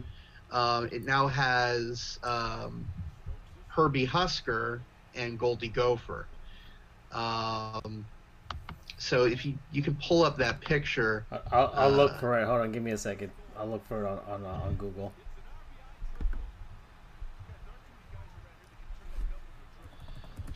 It's incredible what people can do when they come together for a common cause. So let's see. So I just type in like Faux Pelini trophy. It should probably pop up. No, type in $5 bits of broken trophy. $5 Bits of broken chair. All right, I'm looking at bits of broken chair trophy. it. I like it. They should. Well, if they've got it as an inside joke, they The should $5 just, bits of broken chairs rooted in November 2014 banter between the Twitter accounts for Minnesota mascot Goldie Gopher and Faux Pelini. like that's great though. The chair They should just allow has it to happen. a Twitter account. Yes, it does. Like, this was kind of one of the moments that really sort of put RCFB on the map. Because it is just so ridiculous, but it is so amazing at the same time. In the spirit of college football, right? Just ridiculousness somehow creating a tradition in some way, in a lot of aspects, right? That is very much in keeping with college football. Wow, this is amazing. Okay. Like I said, it is literally a broken chair with a $5 bill. It is a very literal trophy. All right. This is an interesting hole that we've gone on into. So, I thought you'd enjoy it. yes. So I hope people are taking this out of context. I want to chop these up and have this is an interesting hole we've gone into, and then Andrew saying, "I hope you enjoy it," and just take that without context. All right, sorry. Go ahead.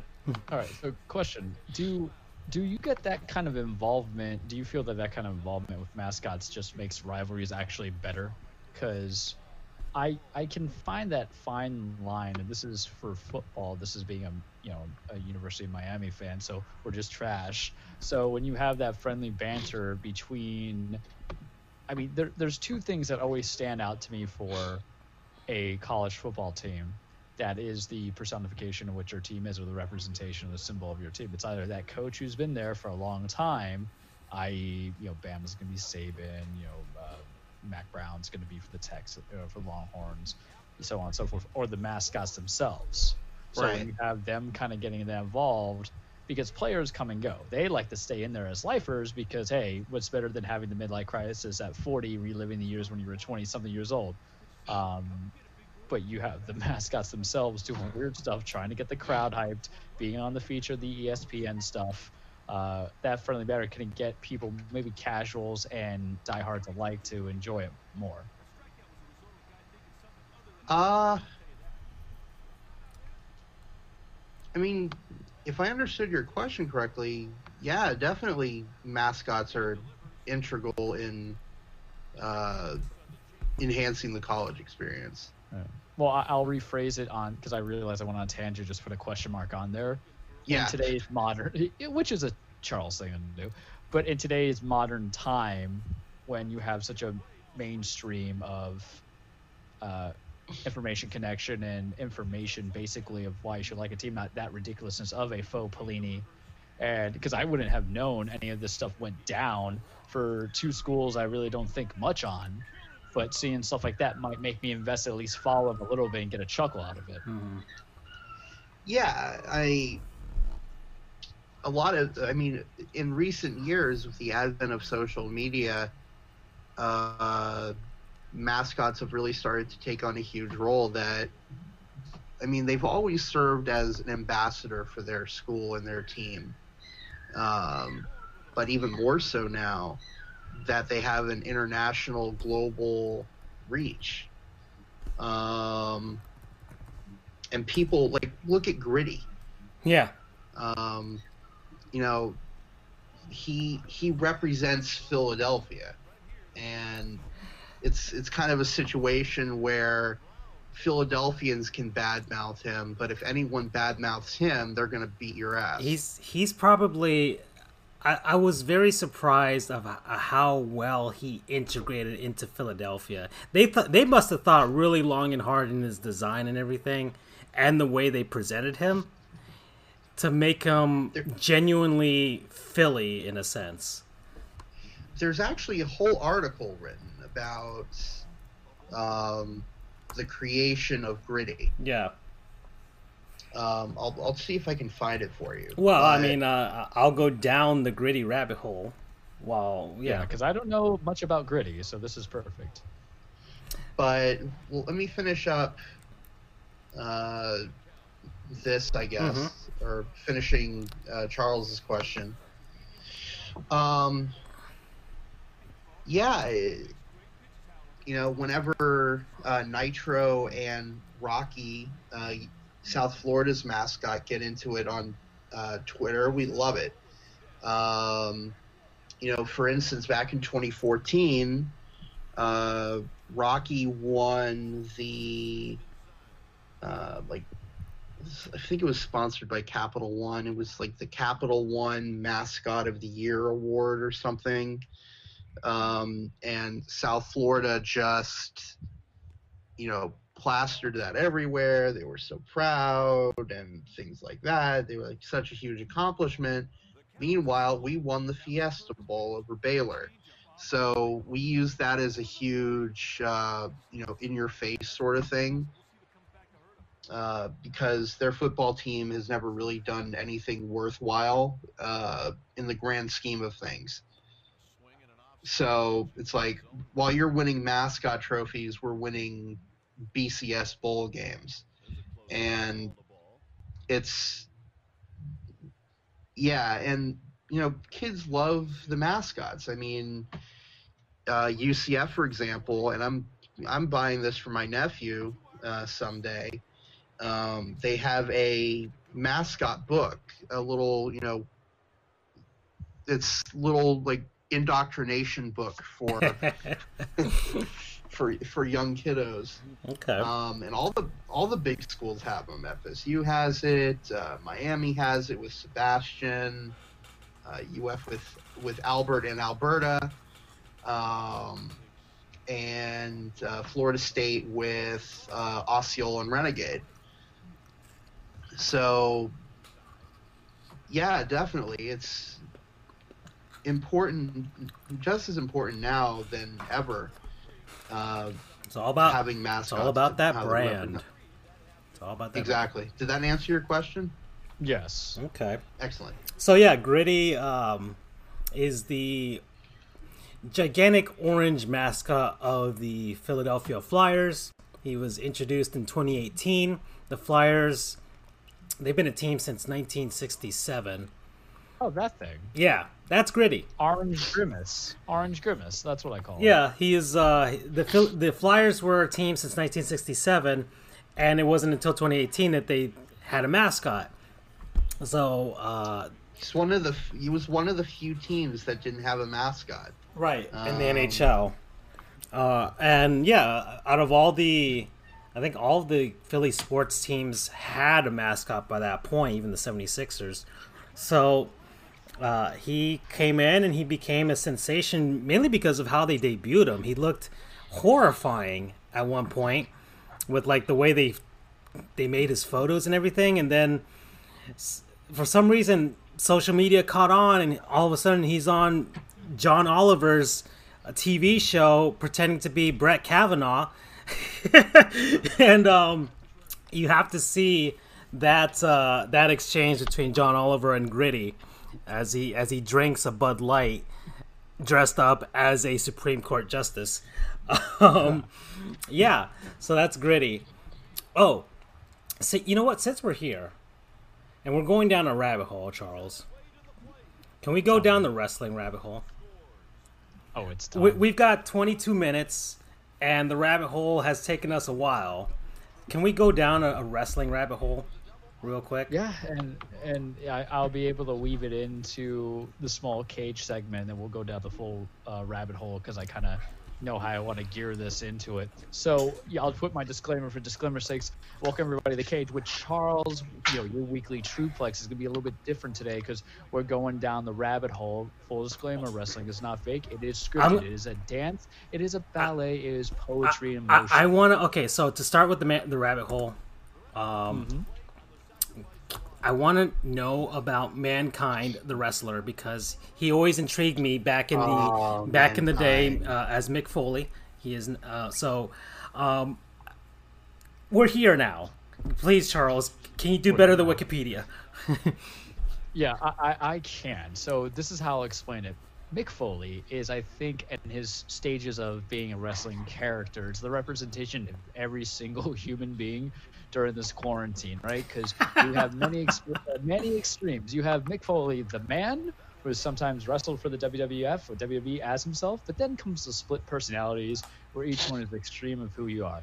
He is known for many things, but he's one of the few unique wrestlers that has basically 4 different characters or assignments, as I'll call them, because there came a different kind of personality and a wrestling skill. Mick Foley is not the most athletic looking, or was not the most athletic wrestler. He's not the very typical person what you think as a professional wrestler. He wasn't a tall white guy with muscles and a bald spot. Looking at you, Hulk Hogan. He was known for basically Japanese death style matches, for entertainment, for putting on new things and putting his body on the line. He has 3 different characters in the ring, not counting himself as Mick Foley, who he did have a couple matches that he had. Cactus Jack, who was known to be his extreme take on matches in his ECW days with his tag team with Terry Funk. His matches with Terry Funk, what he brought into the WWF when he was that was basically as an extreme. Most notably, you saw a lot of those characters come out when he was going against Hunter Hearst Helmsley, aka Triple H, back when Triple H was the Connecticut Blue Bloods.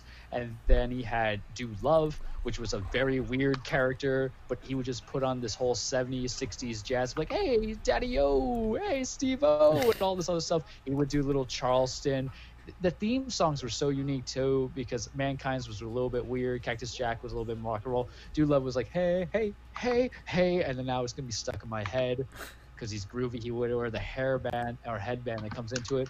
Then he had Mankind, and that would be his deranged, tortured person. And there was like 2 iterations of Mankind for me. There was the all brown with the mask, basically looked like a potato who put on clothes. And then came the back end of Mankind when he joined the corporation, being propelled by Vince McMahon as this next guy wearing the white suit, and then became a character that everybody loved, leading to his championship win against, I believe, The Rock on Raw, or was it Austin on Raw, which it was pre-taped, and of course WCW, being the dicks that they are, announced it beforehand, because that's when the Monday Night Wars were hard. And Tony Schiavone's like, Mankind has just won the WWF Championship. What a waste, or something of that effect.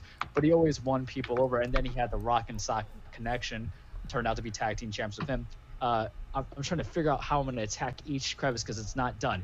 Wrestling in the 90s was a very weird time. It's where characters trumped, or characters were more prevalent than athleticism, or actual guys who were the next generation of wrestlers bringing in new wrestling techniques. So this was perfect for somebody who is trying to get a creative spark in the world, because this was around 95, 96, where the old guard was leaving, at least for WWF terms, and then came the new guard. So you had Shawn Michaels, you had Bret Hart. They couldn't really, there's actually some controversy because Jake the Snake Roberts, who's now on AEW, is saying that those guys didn't draw because they were too small, too vanilla. Bret was more intense but had no character, and Shawn was all show and no go. And then you get Mick Foley, who's busting in as these different characterizations. And here's the thing that you need to understand about weekly television wrestling. Titles mean nothing. I'm saying it as a fan. Titles mean nothing. It's the TV time that is so precious because it keeps you on the screen. And Mick Foley had a way of kind of being there. Not many guys. He's repackaged, and that's a the phrase, Houston Rockets wish they were a wrestling team, basically. If titles means nothing, Yeah, right. They wish they were a wrestler. They basically, Houston Rockets would wish they would be. Ooh, how mean do I want to be? The Sergeant Slaughter of the 90s. He got that WWF championship when he was a heel, when he was basically saying that he was working for the overseas as opposed to being the American hero. It was just transitional championship. Was it Warrior who took the title, or was it Hogan that took the title back, or was it Brett? I'll have to go back into my recesses of my mind. Side note, WrestleMania's this weekend, Andrew. I got to send you the login information. Watch WrestleMania, guys. There's something that's going to be going on for your Saturdays and Sundays. It's 2-day events starting at 7. I'll talk about that when the time comes to talk about that. But we're going on Mick Foley. So when people get repackaged, it might be a death sentence. There's been plenty of wrestlers that have been repackaged. In WCW, Steve Austin was never Stone Cold Steve Austin. He was part of the, I think, Hollywood Blondes with Brian Pillman. He comes over to WWF. He is introduced as Steve Austin. Then he's repackaged as, or in ECW was Stunning Steve Austin. Then he's repackaged as the Ringmaster, doing Ted DiBiase, and doesn't work. And then he just gets repackaged as Stone Cold Steve Austin. Granted, a lot of it's his own 2 cents put in there, but for other people that don't have the successes, they just fade away. Like Viscera, who was once Mabel, and then Big Daddy V, and then he dies. Then you get Mick Foley, who brings in a different character with a different personality. Dude Love was more sensitive in the ring.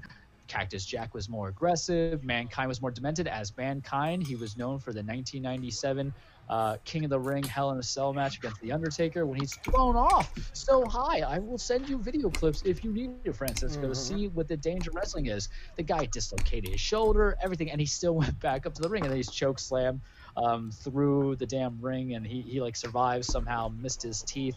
It's just crazy. He won the WWF Championship several times, the Hardcore Championship, Tag Team Championships. Not my favorite guy, because it just wasn't, but I always liked seeing him around. He helped put guys over. He understood the business. He helped put Triple H over. He helped put Edge over when it was being the more extreme guy. There's a match between him and Edge, I think it was the Royal Rumble, where Edge spears him through a table that's set on fire. Mick Foley is known for those barbed wire thumbtack matches. Death-defying is the phrase I'll use. He helped put Randy Orton over when he was the Legend Killer. So, and he also, I think, kind of cemented The Undertaker as a, for lack of a better word, a pure badass for letting it. You can't pay me enough money to have some guy toss me over the ring, or not through the ring, but over the top of a 30-foot cage, because I like living, and I like living with all my functions at full capacity. And to do that for Taker, who was in a weird kind of storyline place, because him and Mankind have been feuding, but he wasn't really title hopping. When you look at The Undertaker back in the mid-90s, the guy should always had the title. He had won the title against Hulk Hogan with Ric Flair's help, I think back in 92 or 93, and only held it for 7 days. Until this Tuesday in Texas when he lost it back to Hogan, and then he didn't have a main title championship until 1996-97. Did he beat Bret, or did he? Oh, it was Sid Vicious, I believe, in WrestleMania 9 or 10. But so it was a weird thing. So to keep people relevant, sometimes you have to have those big spectacles. Now, I'm not saying The Undertaker would not be The Undertaker if it wasn't for that Hell in a Cell match, but when you say Hell in a Cell, you say Mankind, I automatically also think Undertaker just choke slamming through the cage. So Mick Foley, he went around, he wrestled, he retired. He made the bad decision, as a lot of retired people do to go back to wrestle at TNA where nothing really happened, because it's a different crowd base, different wrestlers. You don't have that connection that comes into it. Like if Mick Foley said, hey, I want to come back for one more match, I'm like, all right, who are you going to go against, Mick? And if he's going to go against the old guard, one more match with Taker, though I wouldn't want that. One more match with Triple H, Edge, who recently came back, or Randy Orton, just to kill him, or help put over the new guys. Like Aleister Black, if you want to go mythical, because I'm thinking Mankind, but I'm trying to think of a hardcore guy, but there's no hardcore in the PG era these days. But what have you, at least that can get the engagement. Also, he's Mick Foley, for what it's worth, is a very lovable guy. So there's something endearing about seeing him there. Granted, I didn't like his run as the Raw general manager, but it's a written script. Foley's not really a full promo guy at this stage of the game. He did cut some wicked promos back then. I'll probably find one about him and Triple H that I'll send to you guys. But he kind of set that transition of how to keep fans interested, because to me, if on the outside in, if you're one wrestler who's going through 3 or 4 different gimmicks, I just don't think you can make it. But for him, it's not a gimmick, it's an evolution. Basically, he went from being a little Charmander and now Charizard. I came around. That's the beats and the stages that he did with every step of the way, from being Mick Foley, what he was doing the prior life, to Cactus Jack, to Mankind, to Dude Love, to the Mankind Mick Foley concept, and then Mick Foley at the very end of it. And that's my Mick Foley rabbit hole conversation. Okay. I've got some highlights in the background, so the WWE will immediately copyright strike us, as always, as is per tradition. Thanks, Vince. Yeah, thanks, Vince. Come on, I plugged WrestleMania. No, you want people to watch it. Come on. Yeah. Thank us. I've got it backwards, very tiny on the screen. I as good as I can get it. But he'll probably catch it, and it's muted. So there's a bunch of chairs being thrown into the ring, in what I can only describe as some insanity that's happening with the crowd participating. That's actually kind of fun. This is an idea that I had at law school. To be honest, I said that we should throw some of the chairs off the roof of the law library as a I remember that. Yeah, Violence. just as a tradition, just as a traditional thing. Find the crappiest of the chairs that we know are going to get replaced, and just throw them off the top of the building as a tradition. But I could never gain access. I was all for it. I could never gain access to the roof. It was always locked. There was a specific door inside the law library on the 3rd floor that literally just says roof, and you cannot get in there. And I've shaken the doorknob many a times, and I was never able to find it unlocked so I could get to the top of the roof. Alas. So I couldn't do everything in law school, but whatever. I would have gladly taken being on the roof over being in law review. I was in neither, but I would take the roof over that one. So, is this the cage dive you were talking about? Is it Undertaker? They're on top of a ring and they're getting tossed out. No, I see SummerSlam 1997. Was it SummerSlam? I thought it was no, SummerSlam 97 should have been Steve Austin versus the I don't know, but there's he does not look like the most athletic of guys. And oh my goodness gracious. That is how is he is I don't yeah, never mind. This is wow. It was so the one I'm talking about. I don't know about the SummerSlam one, but it's Undertaker versus Mankind, King of the Ring, 1998. So I was off by a year. Okay, I will go and give myself 1,000 pennants. We're in September of '97 of these highlights, and we'll probably get to it eventually. But yeah, because I think that was the second Hell in a Cell. The first Hell in a Cell match should have been Shawn Michaels versus the Undertaker for the WWF Championship when Kane came out with his debut and screwed Taker over, letting Shawn Michaels retain. Mm-hmm. Senpai, whoever Senpai is of wrestling, I mean, I feel like I'm basically Kami, but there's a Beerus somewhere out there when it comes to wrestling. But hey, who knows? All right, Charles. So we've got many different links here. Where do we go from here in this rabbit hole? WWF hater Shane Douglas. Let's see. Okay, so Shane Douglas. Oh, I guess we're going there. I guess we're going Shane Douglas. And full disclaimer, I do not dislike Shane Douglas. I do not have a feeling towards Shane Douglas. I just love kind of how Shane Douglas poops on everybody, and the sense of it, because Shane Douglas was the guy who felt he is the typical guy who said, if I put in my work and I do everything right, I'm going to become a great champion in the face of a franchise. And then there's a thing called backstage politics that came into play and screw you over. I won't go through too much of the accolades and everything that came into it, but he bounced around a bit. He was known for ECW tenure, when I think he was more famous than WCW, which I think he was with the Misfits in Action, the MIA, so that was great. And then he came in at WWF. I don't know about his TNA days, but I believe when he was in WWF, he was known as not the scholar, but he was essentially some kind of like natural. He had a whole presentation of like being an intelligent guy. Yeah, we've got different, let's see, ring names: Dean Douglas, Mike Kelly, Shane Douglas, The Franchise. The Franchise, that's what he was. Okay. The Franchise, and we talk about how great it was, and I think he had like the Intercontinental Championship, and he won it, and then he only had it for like a little bit. Bringing up their wiki, because I cheated, I had to do it for Shane Douglas, sorry. When he came back in 95 as Dean Douglas character, as a college dean to establish himself, he would have vignettes of with a chalkboard and paddles and stuff like that. Because remember, wrestling in the mid-90s was the character work as opposed to the athleticism. So here we go. He was set to wrestle Shawn Michaels for the IC belt, but Michaels forfeited the title due to injuries that occurred after being attacked by a Marine in Syracuse, New York. So I remember that story was that Shawn had been drinking. Allegedly, from all the podcasts I used to hear, Sean had been drinking, talked some crap, and that guy decked him in the face. And I think that Raw that they had afterwards, you see Sean with a big shiner. So Dean Douglas wins the belt, right? He has the match, or he gets it forfeit or something like that, and he has it. And then Razor Ramon, aka Scott Hall, aka the man with the 2-pick, the bad guy, comes in and beats him that same night. So Shane Douglas only held that belt for 20 minutes. And that really says something. I mean, today's modern day stuff, you'll have weird stuff like the Money in the Bank cash-in will happen after another team, but after another a guy wins it, so that happens. But there was just, it just wasn't there. Then he went to ECW, had his success, and then went to WWE or WCW as the franchise. So he was Dean Douglas in WWF, and then WCW was the franchise.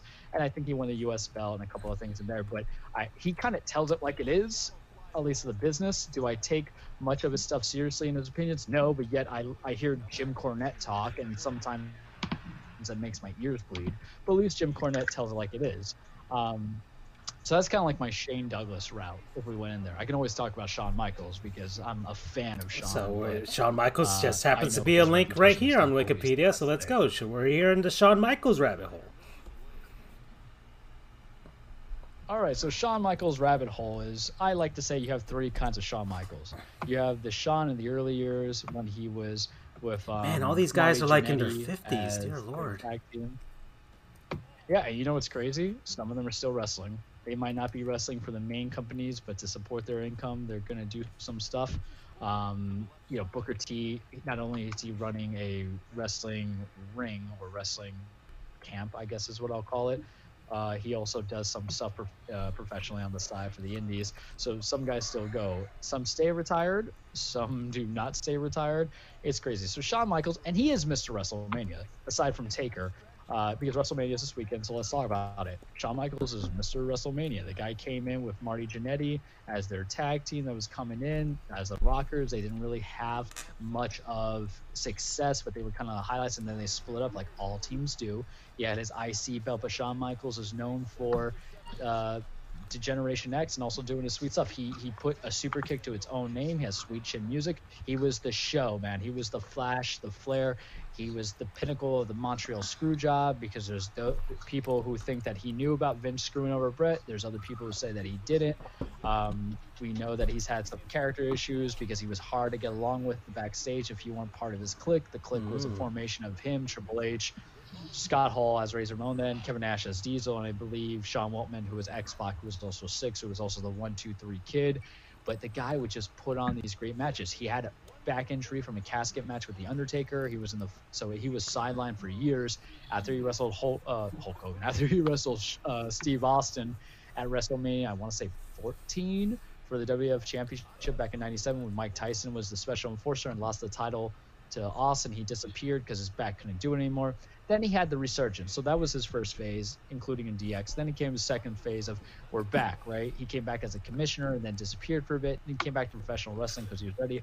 And his first feud was with Triple H, and they had a couple of bloody matches. He was in the first Elimination Chamber match, and he won the WWE Heavyweight Championship from that, or the World Championship. Yeah, World Championship from that one. And then he was in the bygone years. DX kind of came back, but he retired Ric Flair at WrestleMania. You're seeing the hint. He wins a lot of WrestleMania matches, had a good match with not Shawn Michaels. He had a good match with John Cena. He had a good match with Kurt Angle. He put Angle over by tapping to Angle. Sometimes the American view of wrestling. So here's a fun education for you guys. American wrestling in the States feel that tapping out to a submission hold is like the cowardly way out, and it won't make people look strong, even if you're strong by defeat. That's why you see a lot of people just like pass out in like a submission hold, whether it's the crossface, an ankle lock, whatever. Marty Skull, who is now the booking agent, but also a wrestler for Ring of Honor, talks about he thinks it's weird because in the real world, you're doing such damage to your ligaments or bodies if you're actually in a real wrestling hold. You know, here's the thing, you get choked out by a sleeper, you can have brain damage, right? Lack of oxygen and stuff of that nature. So why wouldn't you want to tap out versus a guy hitting a finisher? What's more believable, that a person would submit if you have if Brock Lesnar puts me in a Kimura lock right now, you guys, I'm tapping in an instant versus me being knocked out by an F5 down for the count for more than 3 seconds and then flailing around body longer. Whereas in other countries, New Japan Wrestling, what have you, tapping out's makes more sense. But Sean put over Kurt Angle with tap it out, and then he retired Flair, and then came his retirement years. So the best phase for me was his WrestleMania matches with The Undertaker. The first year he loses to Taker, thinking that he's good, and then he interferes with Taker's title match at the Elimination Chamber that helped Jericho beat Taker as the last 2 men left, screwing Taker over because he wants to warm a match. And he told a great story about being obsessed with breaking the Undertaker's streak, because Taker at that time was, I think, I got to do math, 18-0 at WrestleMania, and he hadn't lost his streak yet because Taker. Hello, Charles. I don't hear him. Okay. I don't hear him either. Just loses all the time. Guess what? He's wrestling at Mania too. He's back. Graveyard match against AJ Styles. I'm gonna watch it. It's gonna be great. All right, Charles. You're cutting. Did you hear me now? Yeah, you're cutting in and out. But okay. All right. You're back now. I hear you now. You're back.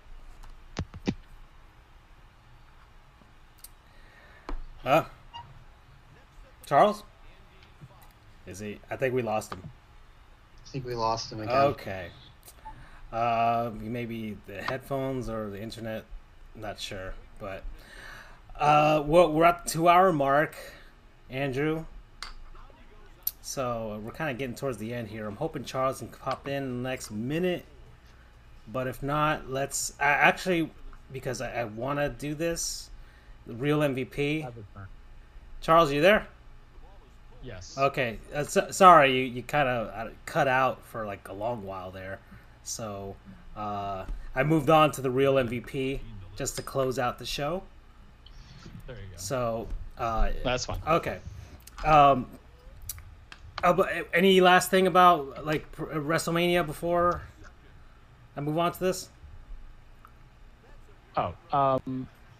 WrestleMania highlight match: Randy Orton versus Edge, last man standing match. Even though there's not going to be a crowd, I'm invested in that.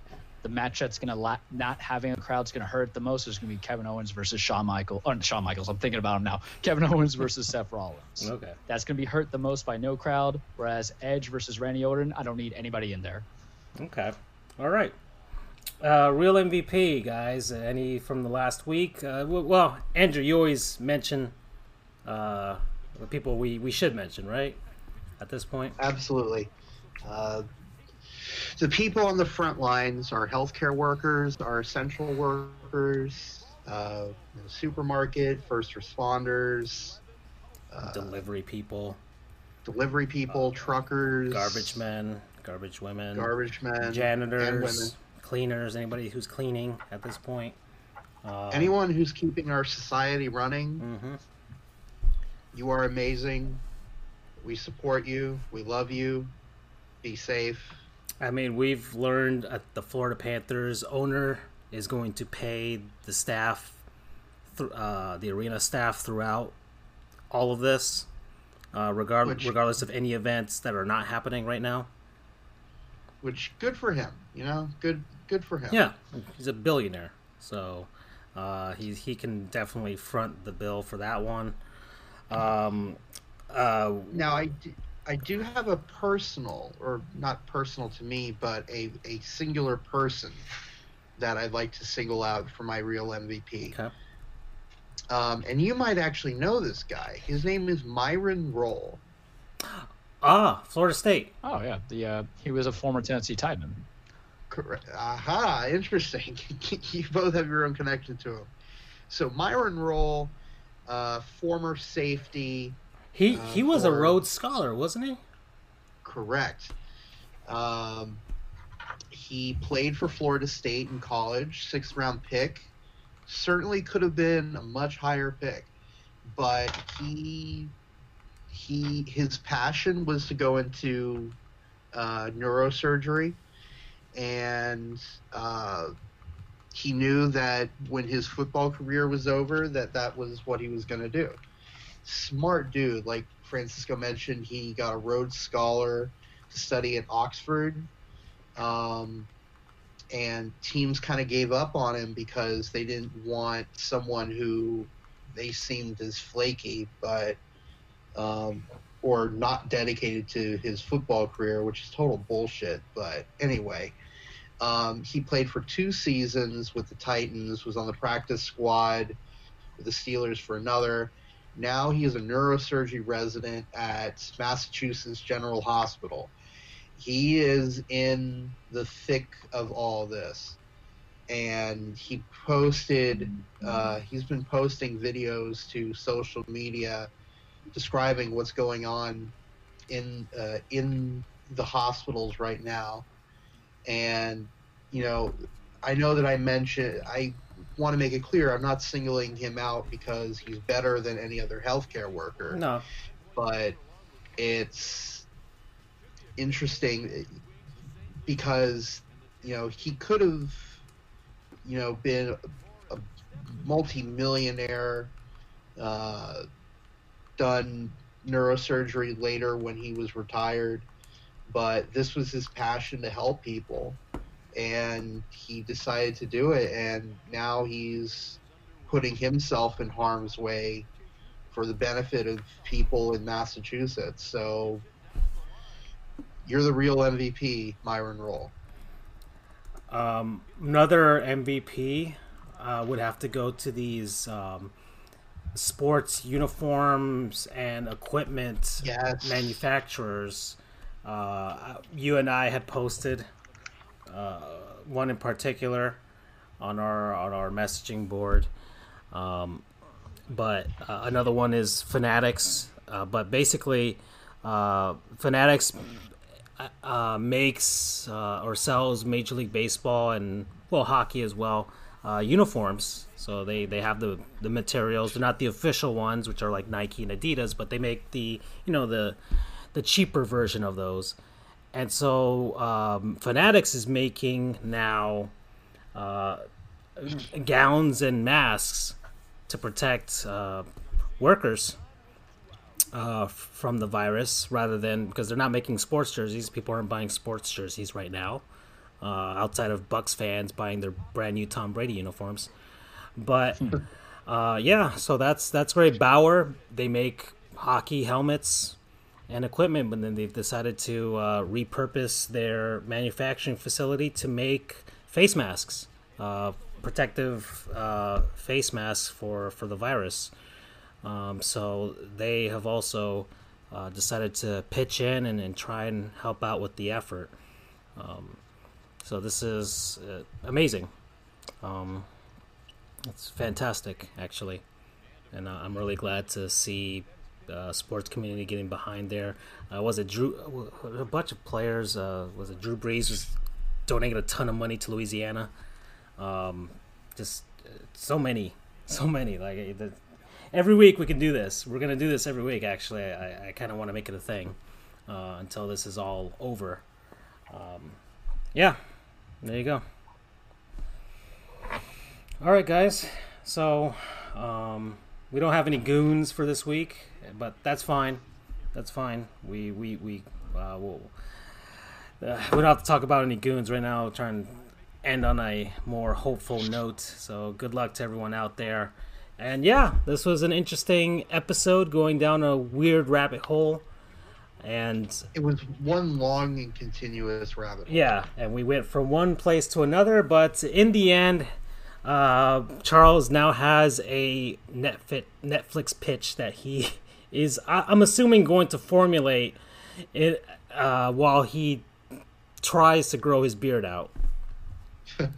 Yep. Two shows, ACES, acronym style, A period, C period, E period, S period, and Jamfest. I just as an aside, Charles and Andrew, for your Twitter handles or whatever on the bottom, your profiles. Andrew, I've got damp frijoles, so I've got a very wet looking bunch of beans as the background for yours. And Charles, I have a action figure of Ric Flair. I have never been more proud of my life. I might cry. So there you go. All right, guys. We're done. That's it. We're done. Adios. Take care. Good night.